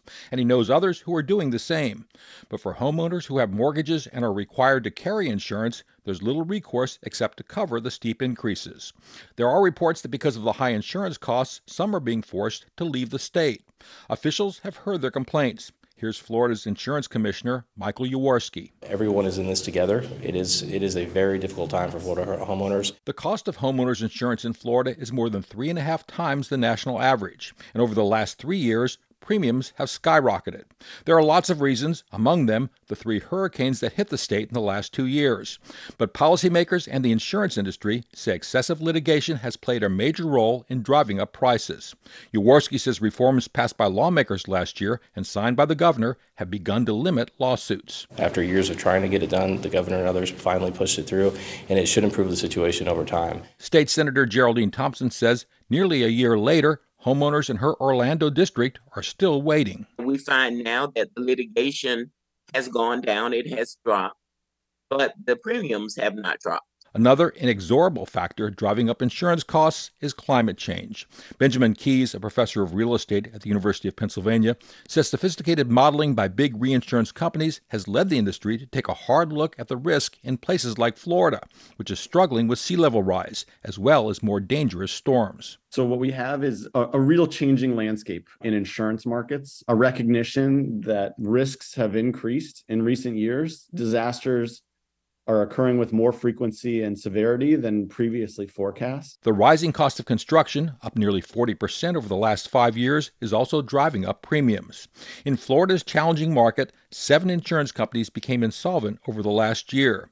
But with the recent legal reforms, Mark Friedlander with the Insurance Information Institute believes the market may be stabilizing. Companies that were not writing business are opening up again and starting to write more risk, and companies are starting to see some positive lights at the end of the tunnel. 5 new insurance companies have been approved to begin writing policies in Florida. Even so, Friedlander says, Homeowners shouldn't look for relief anytime soon. It's a similar outlook in California, Louisiana, and many other states seeing double-digit increases in the cost of insurance. Real estate professor Benjamin Keyes says if private insurers keep backing away from what they see as high-risk markets, the federal government may be asked to step in. Will we see a national wind insurance program? Will we see a national wildfire insurance program? I think those are possibilities. There is a precedent. More than 50 years ago, because private insurance wasn't available, the federal government created the National Flood Insurance Program. Greg Allen, NPR News, Miami.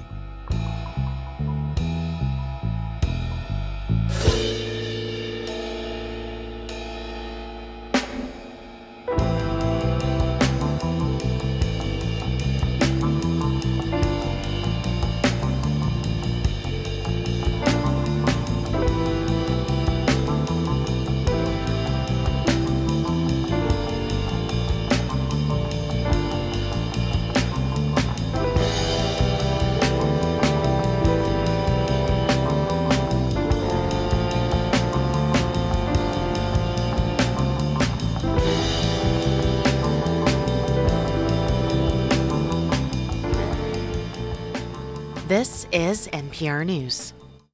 We're funded by you, our listeners, and by Circle Furniture, where interior designers can help you rethink your living room or family room during their annual upholstery event through October. CircleFurniture.com.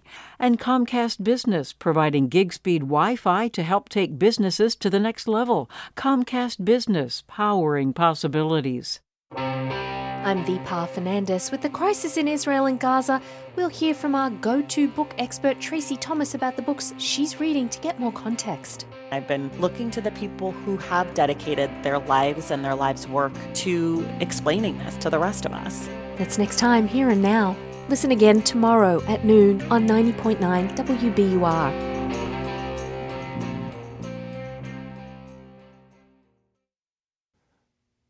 Live from NPR News in Culver City, California, I'm Dwayne Brown. In Maine, a combination of fear and grief has gripped the town of Lewiston as the manhunt continues for the suspect in a mass shooting last night that left at least 18 people dead and 13 injured. Officials say the shootings happened in two locations, a bowling alley and a bar in Maine. Here's Governor Janet Mills speaking to reporters earlier today. This city did not deserve this terrible assault on its citizens, on its peace of mind, on its sense of security. No city does, no state, no people. Police identified the suspect as 40-year-old Robert Card, a firearms expert and Army reservist. He was taken by police for a mental evaluation back in July. After he was acting erratically during training, Card remains at large. The Israeli military launched a brief raid into the Gaza Strip today, killing the deputy head of Hamas intelligence. As NPR's Peter Kenyon tells us, the Israeli military is clearing the battlefield for an expected ground invasion. Israeli military spokesperson Lieutenant Colonel Richard Hecht says during Wednesday night's raid into the Gaza Strip, they targeted and killed the deputy head of Hamas intelligence, Shadi Baroud. The military says Baroud teamed up with other militants to plan previous deadly attacks, including, quote, numerous terror attacks against Israeli civilians when he was a battalion commander in Han Yunis.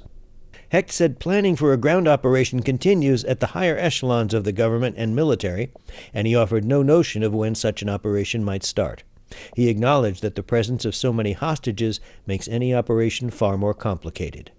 Peter Kenyon, NPR News, Jerusalem. Stocks finished lower on Wall Street with a steep drop in the tech sector after some big companies expressed uncertainty about the global economy and their future profits. This is NPR. This is 90.9 WBUR. Good evening. I'm Lynn Joliker in Boston. The Massachusetts congressional delegation is weighing in on the mass shooting in Lewiston, Maine. Congressman Seth Moulton says too many families are bonded by the horrors of losing someone to a senseless act of violence. He says we need answers on how the system, quote, failed so tragically. Congresswoman Ayanna Pressley says it's long overdue that we treat gun violence like the public health crisis that it is. The head of the Massachusetts-based advocacy group Stop Handgun Violence says yesterday's mass shooting in Maine does not surprise him. John Rosenthal says Maine has weapon and ammunition regulations when it comes to hunting animals, but its overall gun laws are lacking.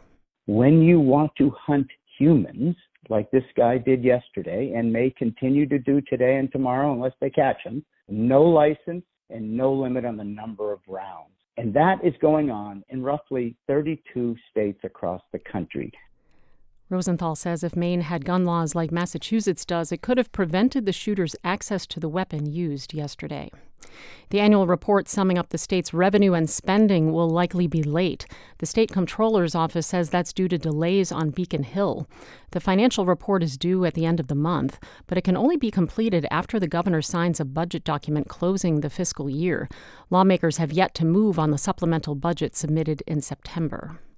The Environmental Protection Agency has awarded $500,000 to improve stormwater management along the Nashua River in Fitchburg. The funding was announced by several members of the state's congressional delegation today. The project will be led by the Nashua River Watershed Council. The money will be used to create nature-based solutions, such as buffer zones, rain gardens, and permeable pavement, to try to slow stormwater runoff and combined sewer overflows into the river. It's 5:34.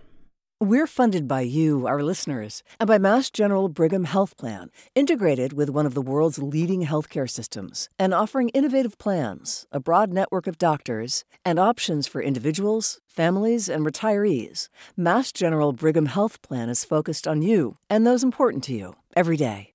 MassGeneralBrighamHealthPlan.org. In sports, the Bruins look to make it 7 wins in a row to start the season as they face the Anaheim Ducks at the Garden tonight. And tonight will be mostly cloudy in the upper 50s. Then we should see lots of sunshine tomorrow with temps approaching 80 degrees.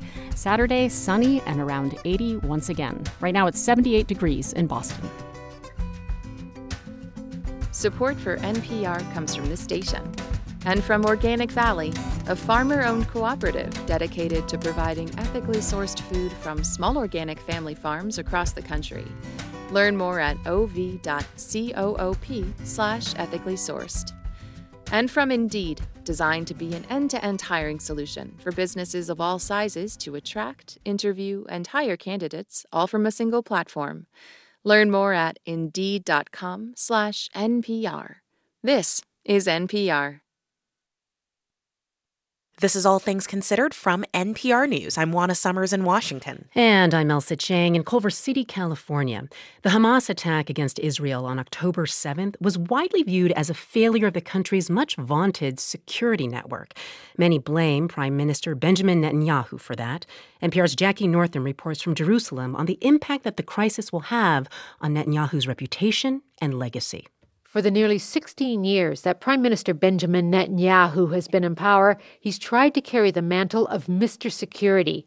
Under his watch, Israel built what was supposed to be the region's most powerful military and sophisticated intelligence apparatus.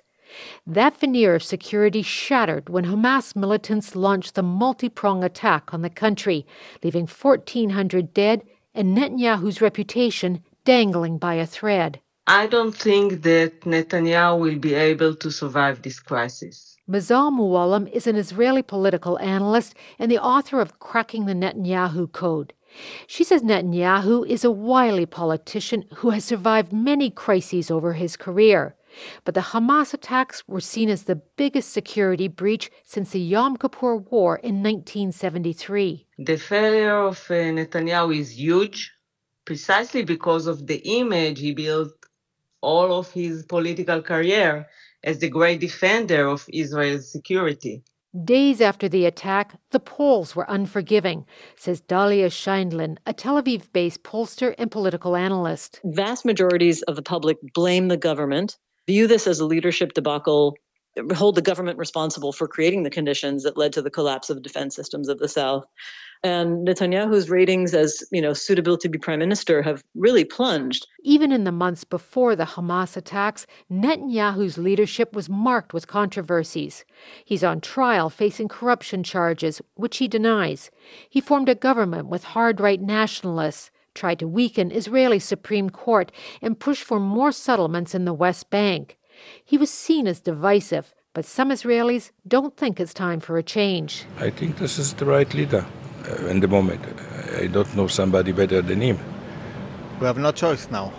The reality is he's the prime minister and they have to go to do his job. That's 70-year-old Abraham Balgig and a 60-year-old lawyer named Ariel Elbaum. Netanyahu's fate as prime minister could rest on how he handles the aftermath of the attacks.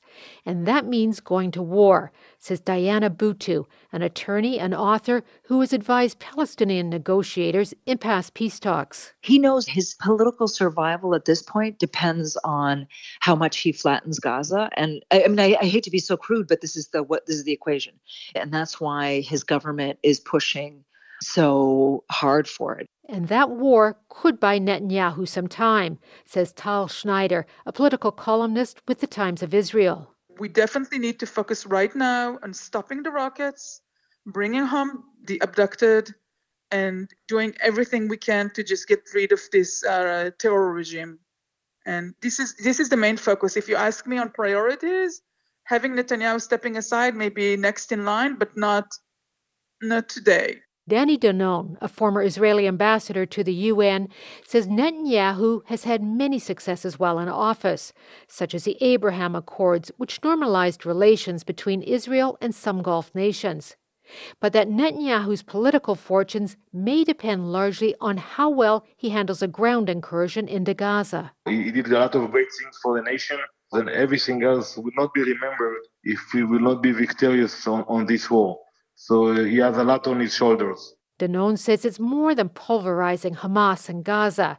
Netanyahu will have to rebuild the country's trust in government. As of now, the people in Israel, they feel that we are vulnerable, that we are under attack. And I think with the leadership, we will have to restore the feeling of security among Israelis. Otherwise, for all his years in power, Netanyahu could be remembered for what happened October 7th. Jackie Northam, NPR News, Jerusalem. Let's go to the resort city of Acapulco, Mexico, where more than 36 hours after a monster hurricane made direct impact, little help has arrived. The storm caused widespread devastation and killed at least 27 people. Much of the city of nearly 1 million people is without electricity, and communication is spotty. NPR's Ader Peralta is in Acapulco and joins us now via satellite. Hi, Ader. Hey, Hannah. So, Ader, tell us what you're seeing there. What are people telling you? I mean, look, this is horrific and apocalyptic. Right now, I am on what used to be the main tourist drag. It's right on the bay, and almost every building here has suffered some damage. Those Category 5 winds stripped some of the high-rises here to bare concrete, and the streets are just full of people. They're in cars, they're walking, they're in a kind of daze, trying to survive. And as we've been walking around, there's also a lot of looting happening. There are people who are, of course, stealing big screen TVs and furniture, but I also met a young man who had been going from pharmacy to pharmacy looking for medicine for his sick aunt. I also met a woman who sent her young son into the supermarket to get some ice and some food. And she told me how embarrassing that this awful situation had made them thieves. What's more, she said, she has money, but none of the stores are open. The people there that you're talking to, are they getting any help from the Mexican government? Food, water, medical supplies, anything?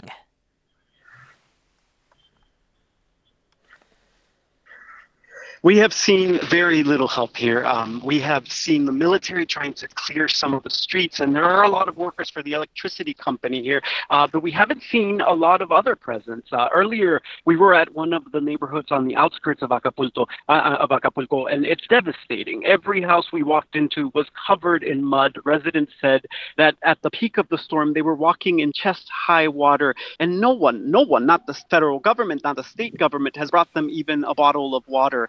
Ana Laura Dominguez and Jovita Abraham said they had nothing. Let's listen. And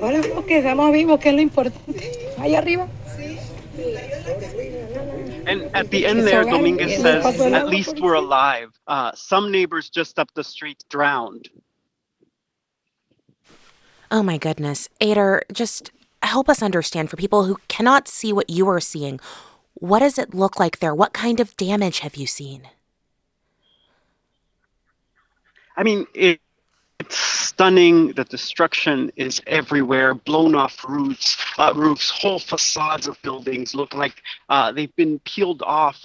But what is truly heartbreaking is that the regular people who have lost everything that they have built for decades. One older lady that I met earlier today couldn't stop crying. She had been trying to get the mud out of her house with a broom, but she couldn't make any progress. And she said, I'm so tired. And then when she showed me her washing machine, she broke down. She had bought it just a few days ago, and she has no idea how she's going to rebuild. NPR's Ader Peralta on the ground in Acapulco, Mexico. Ader, thank you.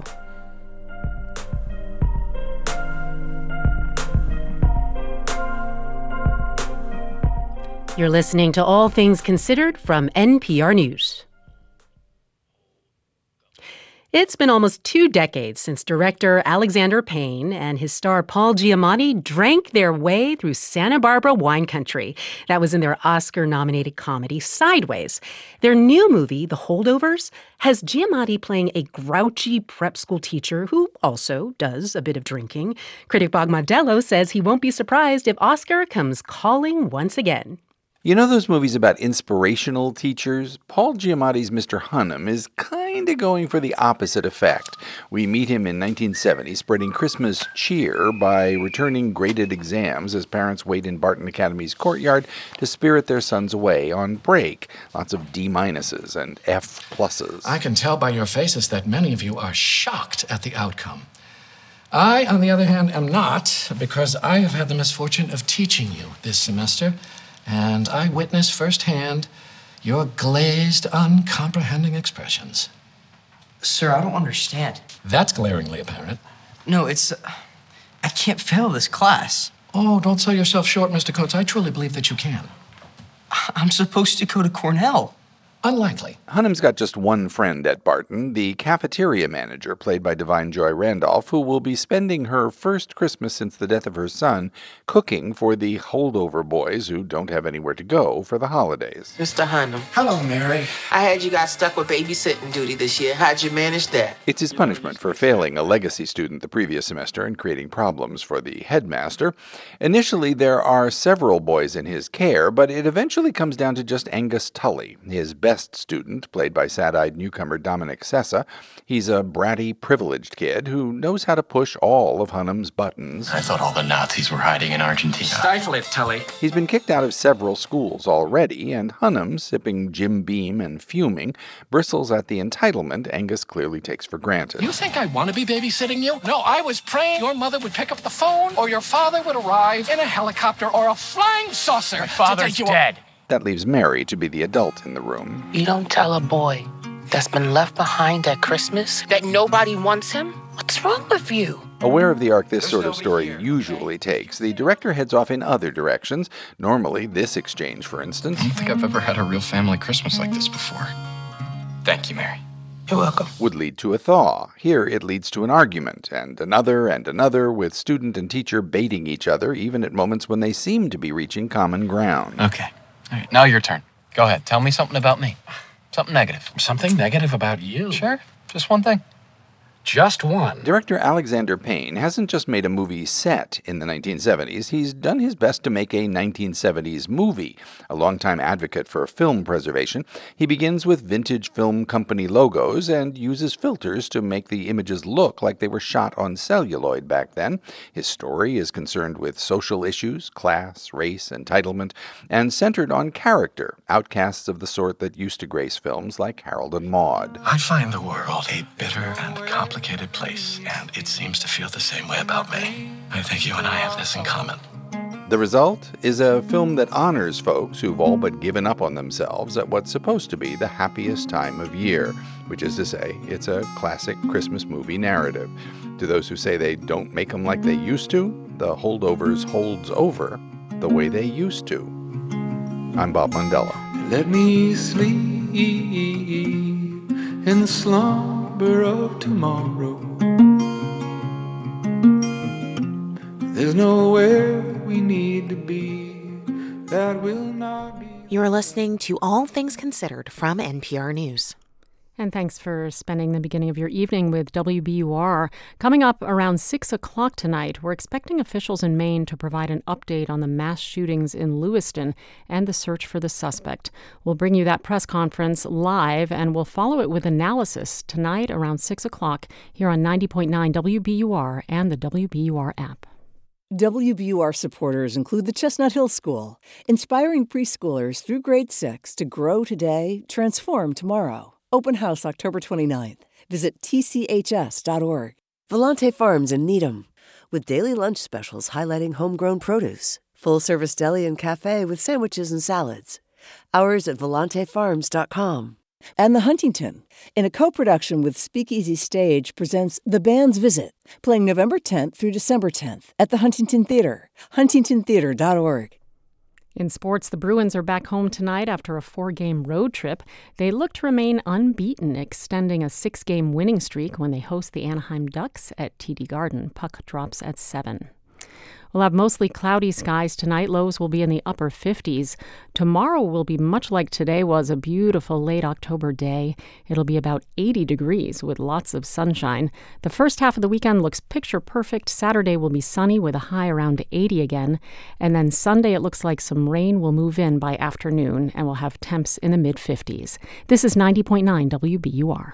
We're funded by you, our listeners, and by the Boston Globe, with an all-documentary film festival returning in theaters and online now through Sunday. The 9th annual Globe Docs Film Festival features screenings and conversations with Boston Globe journalists and filmmakers. Tickets and info available at globe.com/filmfest. Considered from NPR News, I'm Elsa Chang. And I'm Juana Summers. In Venezuela, Maria Corina Machado easily won the opposition's presidential primary on Sunday. That should set her off for a face-off against Nicolás Maduro, Venezuela's autocratic leader, in next year's presidential election. However, the Maduro regime has disqualified Machado from running. Now, in an effort to promote a free election, the U.S. government is offering Maduro a deal. Reporter John Otis explains. Maria Corina Machado, a former right-wing legislator, overwhelmed 9 other candidates in Sunday's opposition primary. In a speech, she called her triumph the beginning of the end of Maduro's presidency and vowed to crush him in next year's election. The Maduro regime insists Machado cannot run for president. That's because in June, she was barred from holding public office for 15 years, even though there was no legal basis for that decision. Yet Machado's fortunes have been bolstered by her landslide primary win and by a push from Washington. We will now proceed with the signing of the 2 partial agreements. The first breakthrough came last week at this ceremony in Barbados, where envoys for Maduro and Venezuela's opposition laid out new ground rules to make next year's election at least partially free and fair. The deal includes a process for lifting the bans on presidential candidates. Thank you. Muchas gracias. The day after the agreement was signed, the Biden administration lifted for 6 months most of the sanctions put in place in 2019 against Venezuela's vital oil industry. Those sanctions magnified what was already Venezuela's worst economic crisis in history. Under the sanctions, Venezuela had to sell its oil on the black market at steep discounts. But now it can once again export oil to the U.S. at market prices, says Francisco Monaldi, an energy analyst at Rice University in Houston. That's what made it irresistible, I think, for Maduro to accept this deal. He's going to benefit starting tomorrow. Monalde says the deal could nearly double Venezuela's oil income over the next year. Maduro, who has dismal job approval ratings, badly needs that cash to jumpstart the economy as he seeks re-election, says Phil Gunson, who's based in Caracas for the International Crisis Group. Maduro has the problem that the economy of Venezuela is in very bad shape, so he needs to produce a fairly rapid turnaround. But the regime is already backing off from the democratic commitments it made in Barbados. Que no es lo que está contenido en este acuerdo. In a speech, Jorge Rodriguez, Maduro's envoy to the Barbados talks, insisted that there is no agreement to lift the bans on presidential candidates. Such hedging by the regime is why the easing of U.S. sanctions is temporary and why oil sanctions could quickly be reimposed. So says Juan Gonzalez, a top Biden administration envoy for Latin America, speaking here with America's Quarterly. After November, if they've not followed through, we're gonna take steps to reverse what is happening. In the end, Maduro may prefer sanctions to facing the highly popular Machado at the ballot box. Gunson points out that if Maduro loses and leaves office, he and other regime figures could face prosecution for human rights abuses and drug trafficking. Maduro and the people around him have given no indication that they have at any point contemplated giving up power. They don't intend to do that. Hoy recibí un mandato. But in the wake of her primary win on Sunday, an upbeat Machado insisted that she will be on next year's presidential ballot. She said, "We are going to overcome all of these obstacles." For NPR News, I'm John Otis. The world's most visited theme park has become, perhaps by accident, one of the most important links in a wildlife corridor spanning the length of Florida. As Steve Newborn of WUSF reports, Disney is now protecting land from the sprawl it sparked a half-century ago. In the woods next to Disney's Magic Kingdom, Rachel Smith hears a woodpecker. It's affiliated. Smith manages conservation programs at Walt Disney World. Even in these woods, you can hear the hustle and bustle of the nearby park, as Smith points out a tortoise nesting area. A lot of these habitats serve as important long-term sites for our resident gopher tortoises that live here on property. A lot of Disney property is actually wild green space, with visits from migrating Florida panthers and black bears, including one that shut down parts of the park in September when it was spotted in a tree. Zach Kazan is a conservation manager with Disney. He says this occasional wildlife sighting blends with the theme park experience. We want our guests, as they go over on the Skyliner and they look down as they're going from resort to resort or park to park, to feel the wilderness that surrounds them. And you can look down and see the headwaters of the Everglades that are right here on property and see where it begins. He says from the very beginning of the attraction in the 1960s, Walt Disney had a vision of what it would look like. And wildlife was a big part of who he saw himself as a human and the impact he could have on the world. And he hand drew what Walt Disney World could look like. And it included a spine that went from north to south and east to west, and allowed for wildlife to live in harmony with humans in this space. These green spines mean the happiest place on Earth is actually one of the only places left in this part of Florida that allows wildlife to migrate from the Everglades north through Orlando to the Green Swamp near Tampa. These patches of preserved areas are what members of the Florida Wildlife Corridor Foundation want to protect across the state. Jason Lauritsen is with the foundation. He says the Disney corridor is critical because of continued rampant development that started in Central Florida when Disney came to town. 50 years ago, there were lots of different ways for wildlife to go back and forth. Now we're down to one. There's really one functional corridor. And preserving it is one of the top priorities of the foundation. Beyond Disney, it's encouraging other landowners to protect wilderness areas on their properties. Mallory Likes-Dimmitt is the group's executive director. She hopes Disney will preserve this wild space forever. And that's what we need everywhere in the corridor, is to have people think beyond their immediate property boundaries and how we can be working together across those boundaries to sustain these connections that they'll last in perpetuity. The Corridor Foundation calls this stretch the last green thread. That's because it's desperately needed for Florida wildlife to thrive. For NPR News, I'm Steve Newborn in Tampa.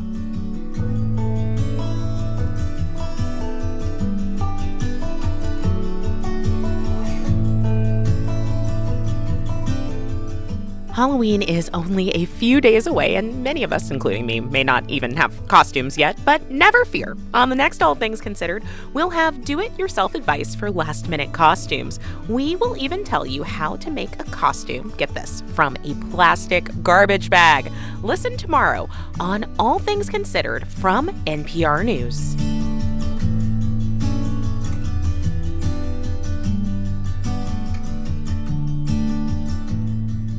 You are listening to All Things Considered from NPR News. Support for NPR comes from this station and from Fisher Investments. Fisher Investments' team of specialists tailor portfolios to each client's long-term goals. Learn more at FisherInvestments.com. Investments in securities involve the risk of loss. From the Kauffman Foundation, providing access to opportunities that help people achieve financial stability, upward mobility, and economic prosperity, regardless of race, gender, or geography. Kauffman.org.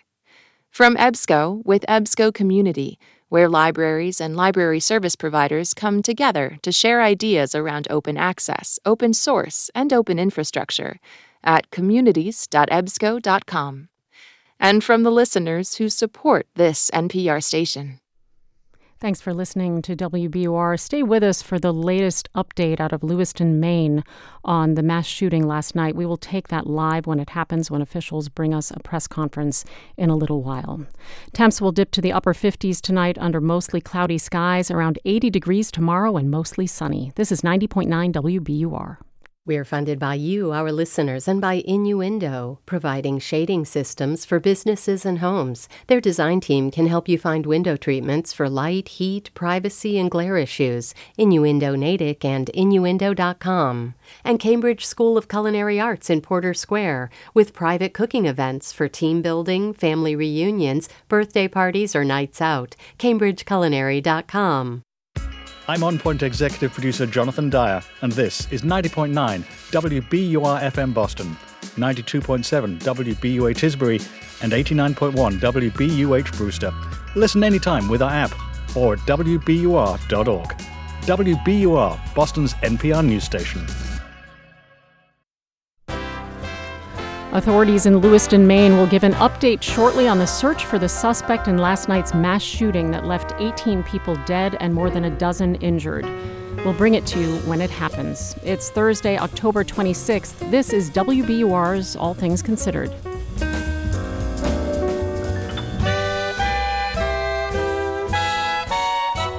Good evening. I'm Lynn Joliker, in for Lisa Mullins. Also coming up, hunger in America. A new report says 17 million people or households struggle to put food on the table. Ahead on Marketplace, under the bipartisan infrastructure law, the federal government expanded its Buy American requirements for federal projects. Broadband equipment, water and wastewater treatment equipment, all of these are products where we've seen Buy American rules ratcheted up. But getting a hold of American-made materials has been a challenge. It's 6:01. News headlines are first. Live from NPR News in Washington, I'm Jack Speer.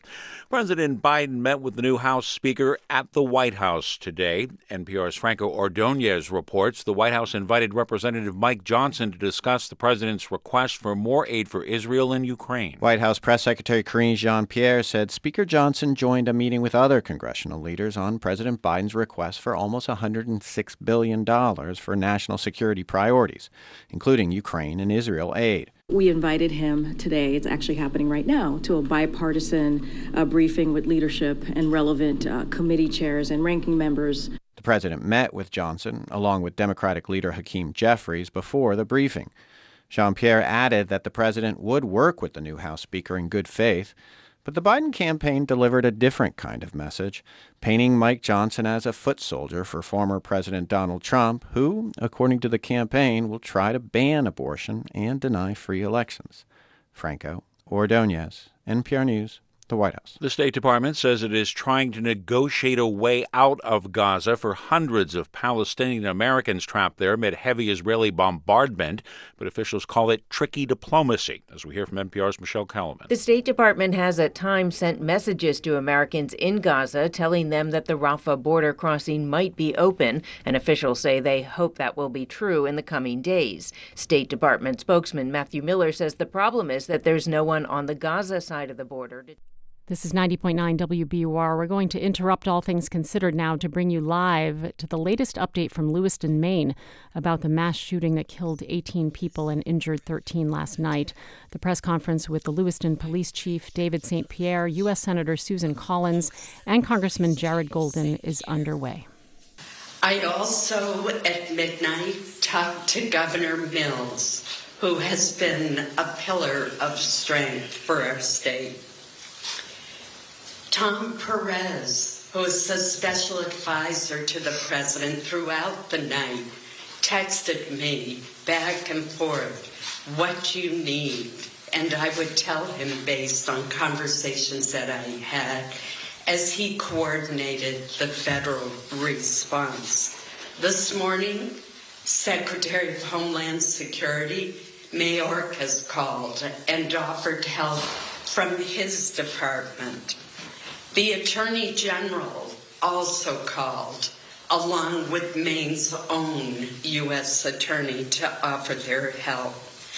Right before I came into this building, I had a call from the Deputy Director of the FBI, who told me that there are 80 FBI agents on site participating in the search for the killer. 80. That doesn't include other people from the Marshal's Office, from the ATF, the DEA, and the Department of Homeland Security, and the Coast Guard. This has been a concerted effort at the state, local, and federal level, and everyone is determined to bring the killer to justice. To the families of those who have been injured or killed, I know that no words can fully ease the shock, the pain, and the justifiable anger that you are feeling. My hope is that you will feel the solace and strength in knowing that you are in the hearts of the people of Maine and of people throughout our nation. Thank you. I'd now like to introduce the Congressman Jared Golden, who represents this area of Maine. You've been listening to a news conference happening at Lewiston City Hall. That was Maine Senator Susan Collins talking about the response from the federal government, Homeland Security officials calling her, also indicating that there are 80 FBI agents assisting in the search, joining the other state and local and municipal. 18 people are dead and 13 injured, some of them critically. The primary suspect, Robert Card, is still on the run. There's a massive manhunt underway and local residents are sheltering in place. Joining us now with the latest details is NPR's Brian Mann, who is in Lewiston. Hi, Brian. Hi, Elsa. Okay, so what do we know as of now about what exactly happened last night? The details are still not complete, but it appears that just before 7 p.m. last night, shooting started at a bowling alley here. A few minutes later, there were reports to police of a second shooting at a bar and grill nearby in Lewiston. That sparked this huge response by police and also by medical crews at local hospitals. We heard today from Dr. John Alexander, who's at Maine Central Healthcare. We had some heroic efforts by our team members last night, continuing in today. One of the challenges with identifying patients early on was the speed with which our teams needed to act. And things were really chaotic. Alexander said grievously wounded patients were coming in every 3 to 4 minutes. And again, some remain in critical condition today. Okay, and meanwhile, this manhunt, it continues, right? What's the situation on that front?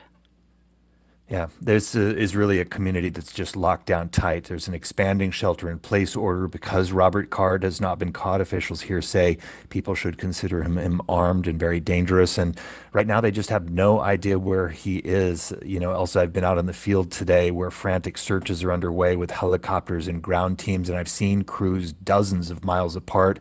Meanwhile, people are hunkered down and they tell me they're scared. I can imagine so. I understand that you met 2 women today who've been grieving with their community in a really personal way.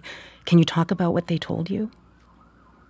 Yeah, this was hard. I met Kelly Mitchell and Kathy Nelson this morning while they were still searching for their nephew, a guy named Joshua Seal, who'd gone missing after this attack.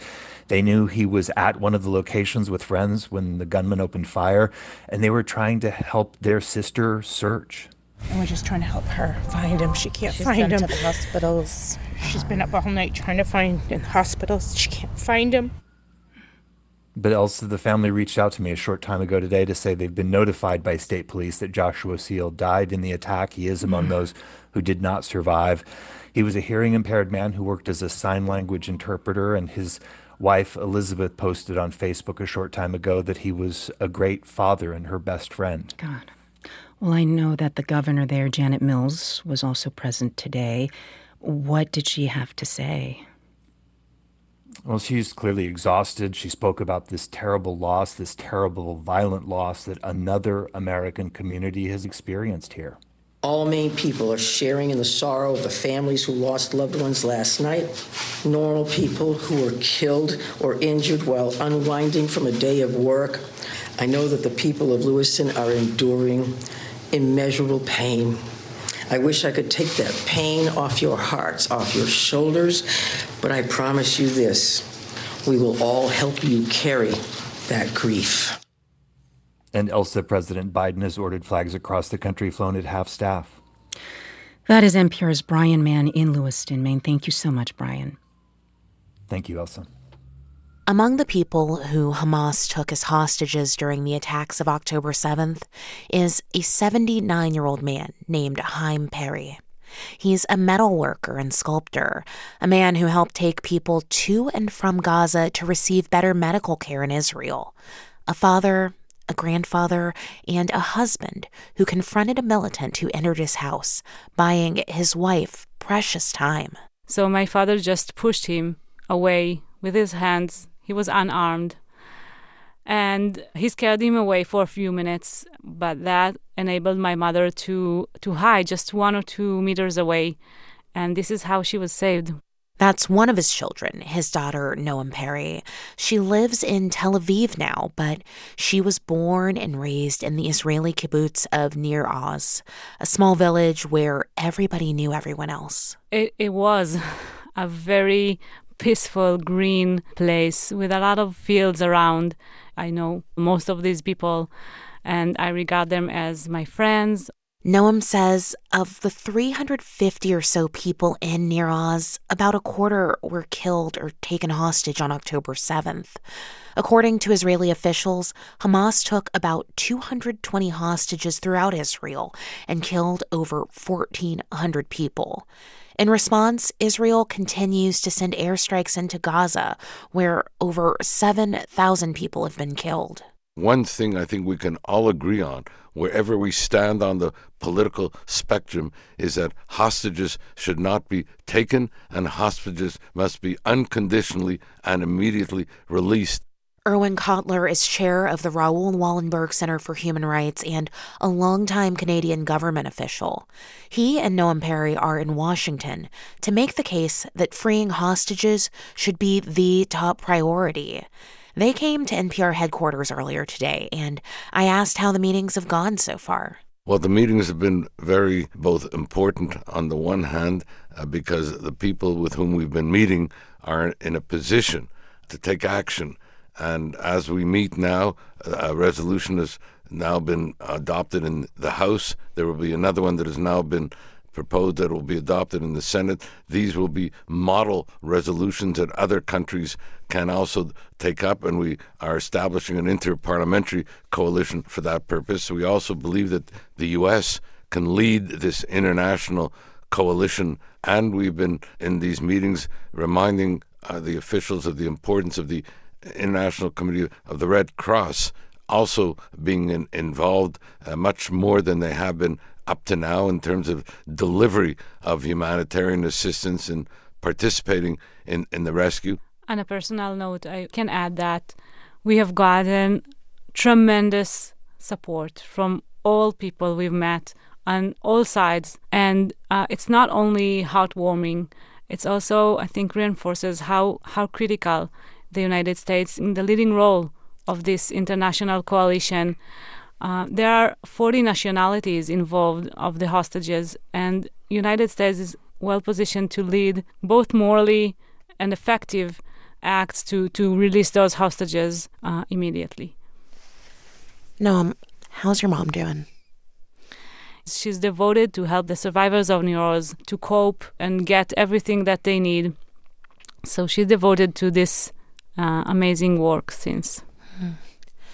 Do you have any sense, any indication of how your father's doing, if he's well, if what's happened to him? Until 2 days ago, we knew nothing, just that he was alive when he left the house with the terrorists.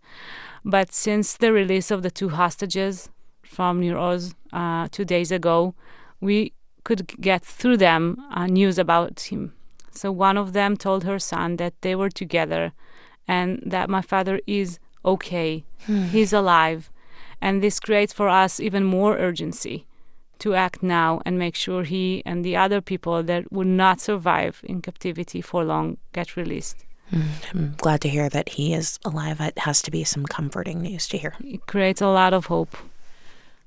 I want to ask you both, and Noam, I'll start with you here, about Israel's military response so far. What do you think of it? I'm not an expert to analyze military maneuvers. The only thing I know is that the hostages should be number one priority. Releasing all hostages should be the first priority of all parties involved. Erwin, I want to ask you the same question. I mean, you are someone who has worked in issues of justice and human rights for decades. How do you feel about the human toll of Israel's airstrikes on Gaza as they continue? Well, our whole approach is that we're focusing on the release of the hostages. We see this as a standalone issue. The hostage issue is a matter of priority on our domestic and foreign policy agenda as a matter of principle and policy. Wherever you stand on the political spectrum, this is of the highest order, as I mentioned, on a humanitarian level, moral level, legal level, international level.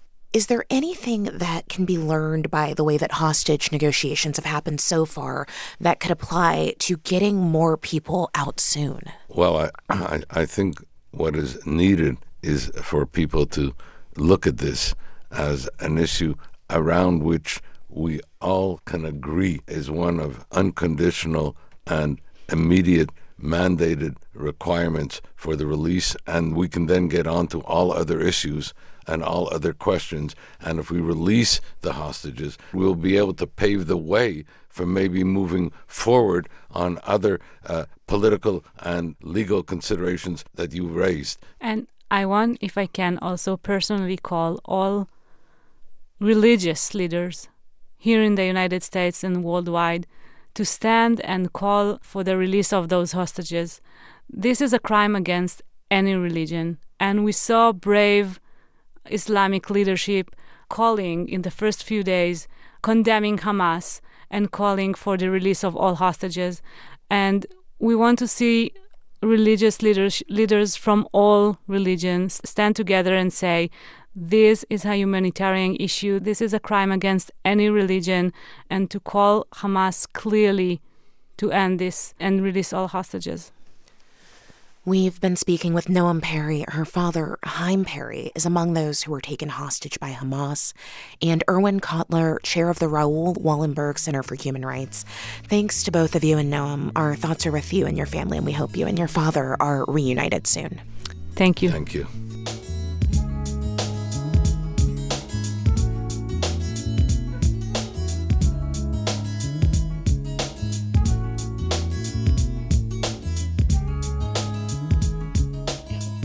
This is All Things Considered from NPR News.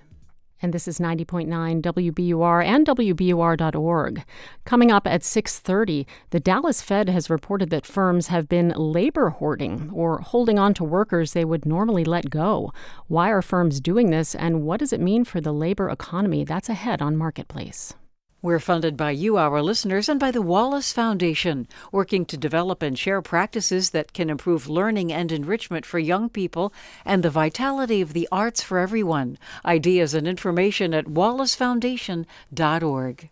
I'm Susan Stamberg. When the time comes for a new car, consider donating your old one to us. We will turn it into your favorite programs. Here's how. Just go to WBUR.org. On Wall Street, it was a down day all around. The Dow fell 0.75% or 251 points. The S&P dropped 1.2%. NASDAQ dipped 1.75%. In local business news, former Boston Bruins captain Patrice Bergeron has a new gig.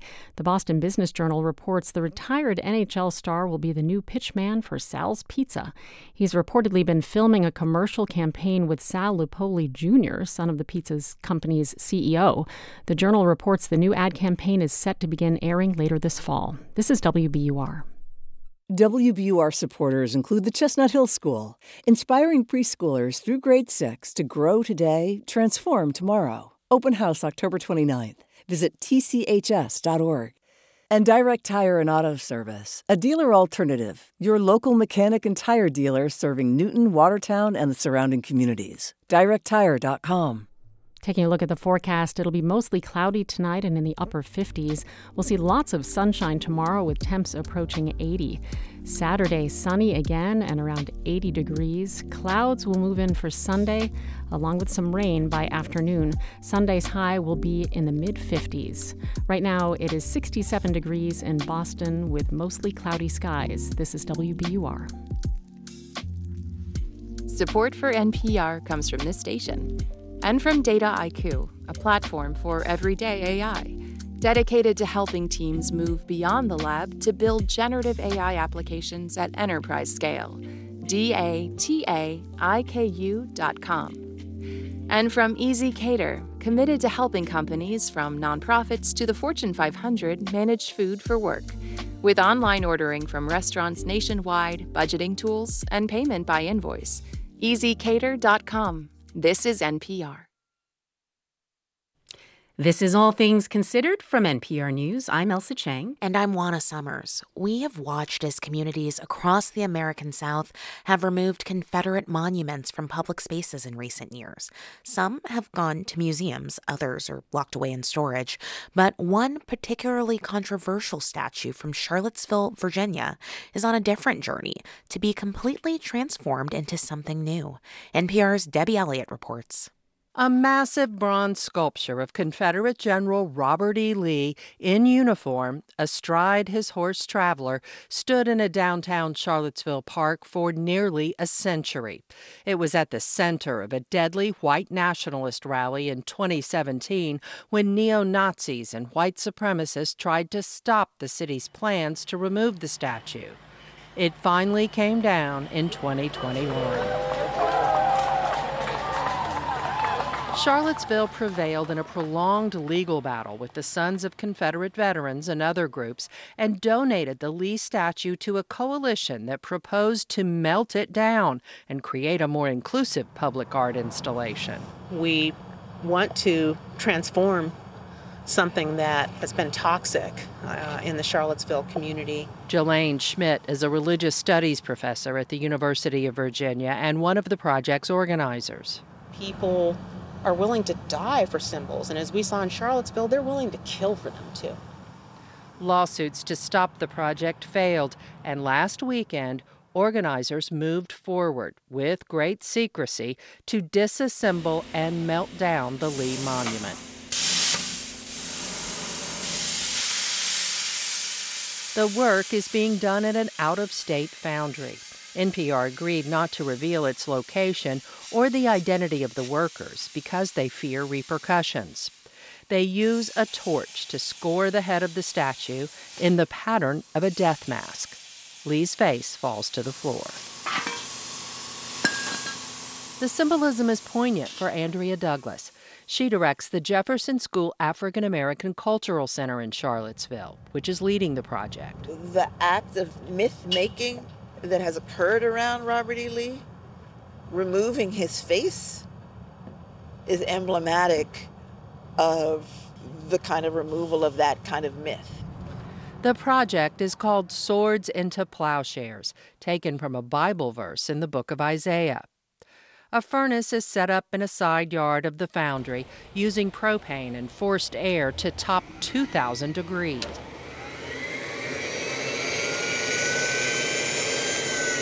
Workers feed pieces of the verdigris statue, including General Lee's saber, into a large vessel inside the furnace called a crucible. We are turning swords into something else.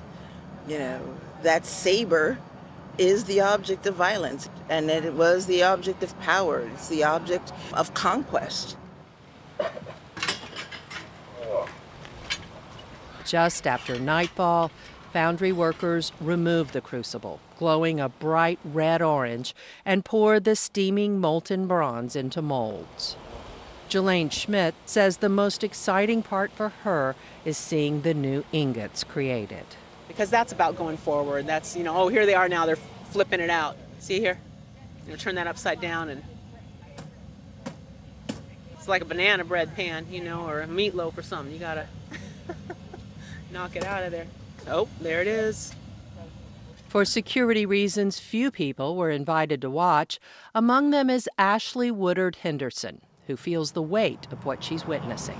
Oh my gosh, as like a proud Black Appalachian who is born and raised in the South, I know this to be more than just a symbolic moment. Henderson is co-executive director of the Highlander Research and Education Center in Tennessee, which has long been an incubator for labor and civil rights activists. She sees opportunity in this moment. I'm most excited about what it looks like to repair, what reparations looks like for folks in Charlottesville, what it looks like to tell this new story. I'm hyped. I feel excited. I think this is a joyful occasion in a really dire strait of political nastiness that we've been surviving. For Methodist minister Isaac Collins, the deadly white nationalist violence in Charlottesville was a turning point for the nation, and says it's surreal to see the focal point of that episode disassembled. I was thinking Humpty Dumpty couldn't be put back together again. I was like, it's over, baby. This thing is never going back up. We still have a lot of work to do, but this statue that has cost us so much violence, so much hurt, so much bloodshed, it's gone, and it's never going to be put back together the way it was. The melting down of the Lee statue will take weeks. It weighed nearly 10,000 pounds. Organizers say the next step will be choosing an artist who will craft the bronze ingots into a new art form to be displayed in Charlottesville. Debbie Elliott, NPR News. This is 90.9 WBUR. I'm Lynn Joliker in for Lisa Mullins. Officials in Maine just updated their investigation into the mass shooting in Lewiston last night that left 18 people dead at a local bowling alley and a nearby bar. They've been searching all day for the suspect.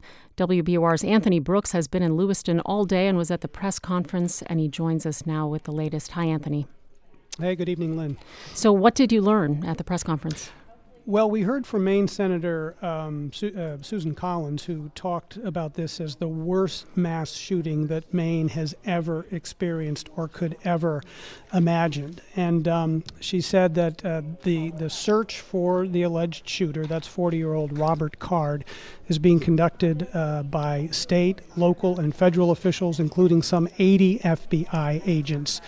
In terms of an update on where we stand, the alleged shooter remains at large and is considered armed and dangerous. We also heard from Congressman Jared Golding, who represents Maine's 2nd congressional district. Now, Golding's an interesting story because he's a moderate Democrat, and he talked today about false confidence and a failure of public policy when it comes to guns, and said that he had never before thought it was necessary to ban assault-style weapons, which the shooter used last night. And he said now he's going to call on Congress to ban assault weapons. So that represented a rather dramatic statement from a federal lawmaker here. And beyond that, we also heard from Steve Littleson, President and CEO of Central Maine Healthcare, who talked about the work that was done last night and how within 45 minutes, as the wounded and dying were brought into the hospital, 6 fully staffed operation rooms were up and running. And as we know, 18 people died, 13 injured. And of those injured, 3 remain in very critical condition, according to the doctor. Right. Getting back to the issue of guns, was there any new information as to how authorities believe the suspect, the alleged gunman, may have gotten the gun, or any of his past involvement in terms of mental health care and what happened this past summer? Yeah, well, that's an interesting piece of this story, because in fact there was a question about why Maine's red flag law wasn't triggered by the fact that Robert Card was taken by police for an evaluation this past summer after military officials became concerned that he was acting erratically in mid-July. That was what a U.S. official told the Associated Press. So it does raise the question, if that was the case, and Maine has a red flag law on the books, how was it that he remained in possession of that gun? Because what that law is supposed to trigger is when there's that kind of a concern that someone is going to do harm to himself or herself or someone else, that they are separated from their firearm. That didn't happen in this case. And just briefly, Anthony, you've been up there all day. What has the scene been like in Lewiston today? Well, it's a tragic atmosphere. Lewiston is locked down with a shelter-in-place order. And there's a real sense that this doesn't happen in Maine. This shouldn't happen here. And I heard it from a lot of people on the street, well, from the few people on the street that I bumped into. There was a woman passing out food from a food truck to the first responders, and she said, this doesn't happen in Maine. And then she told me that she knew 2 people who were shot last night and choked up and didn't want to talk to me much more about that. But that's what we're dealing with a real sense of this is such a dramatic change and such a dramatic event for both the city of Lewiston and the state of Maine that it's really shattered, I think, a sense of collective security that has existed across this state for a while.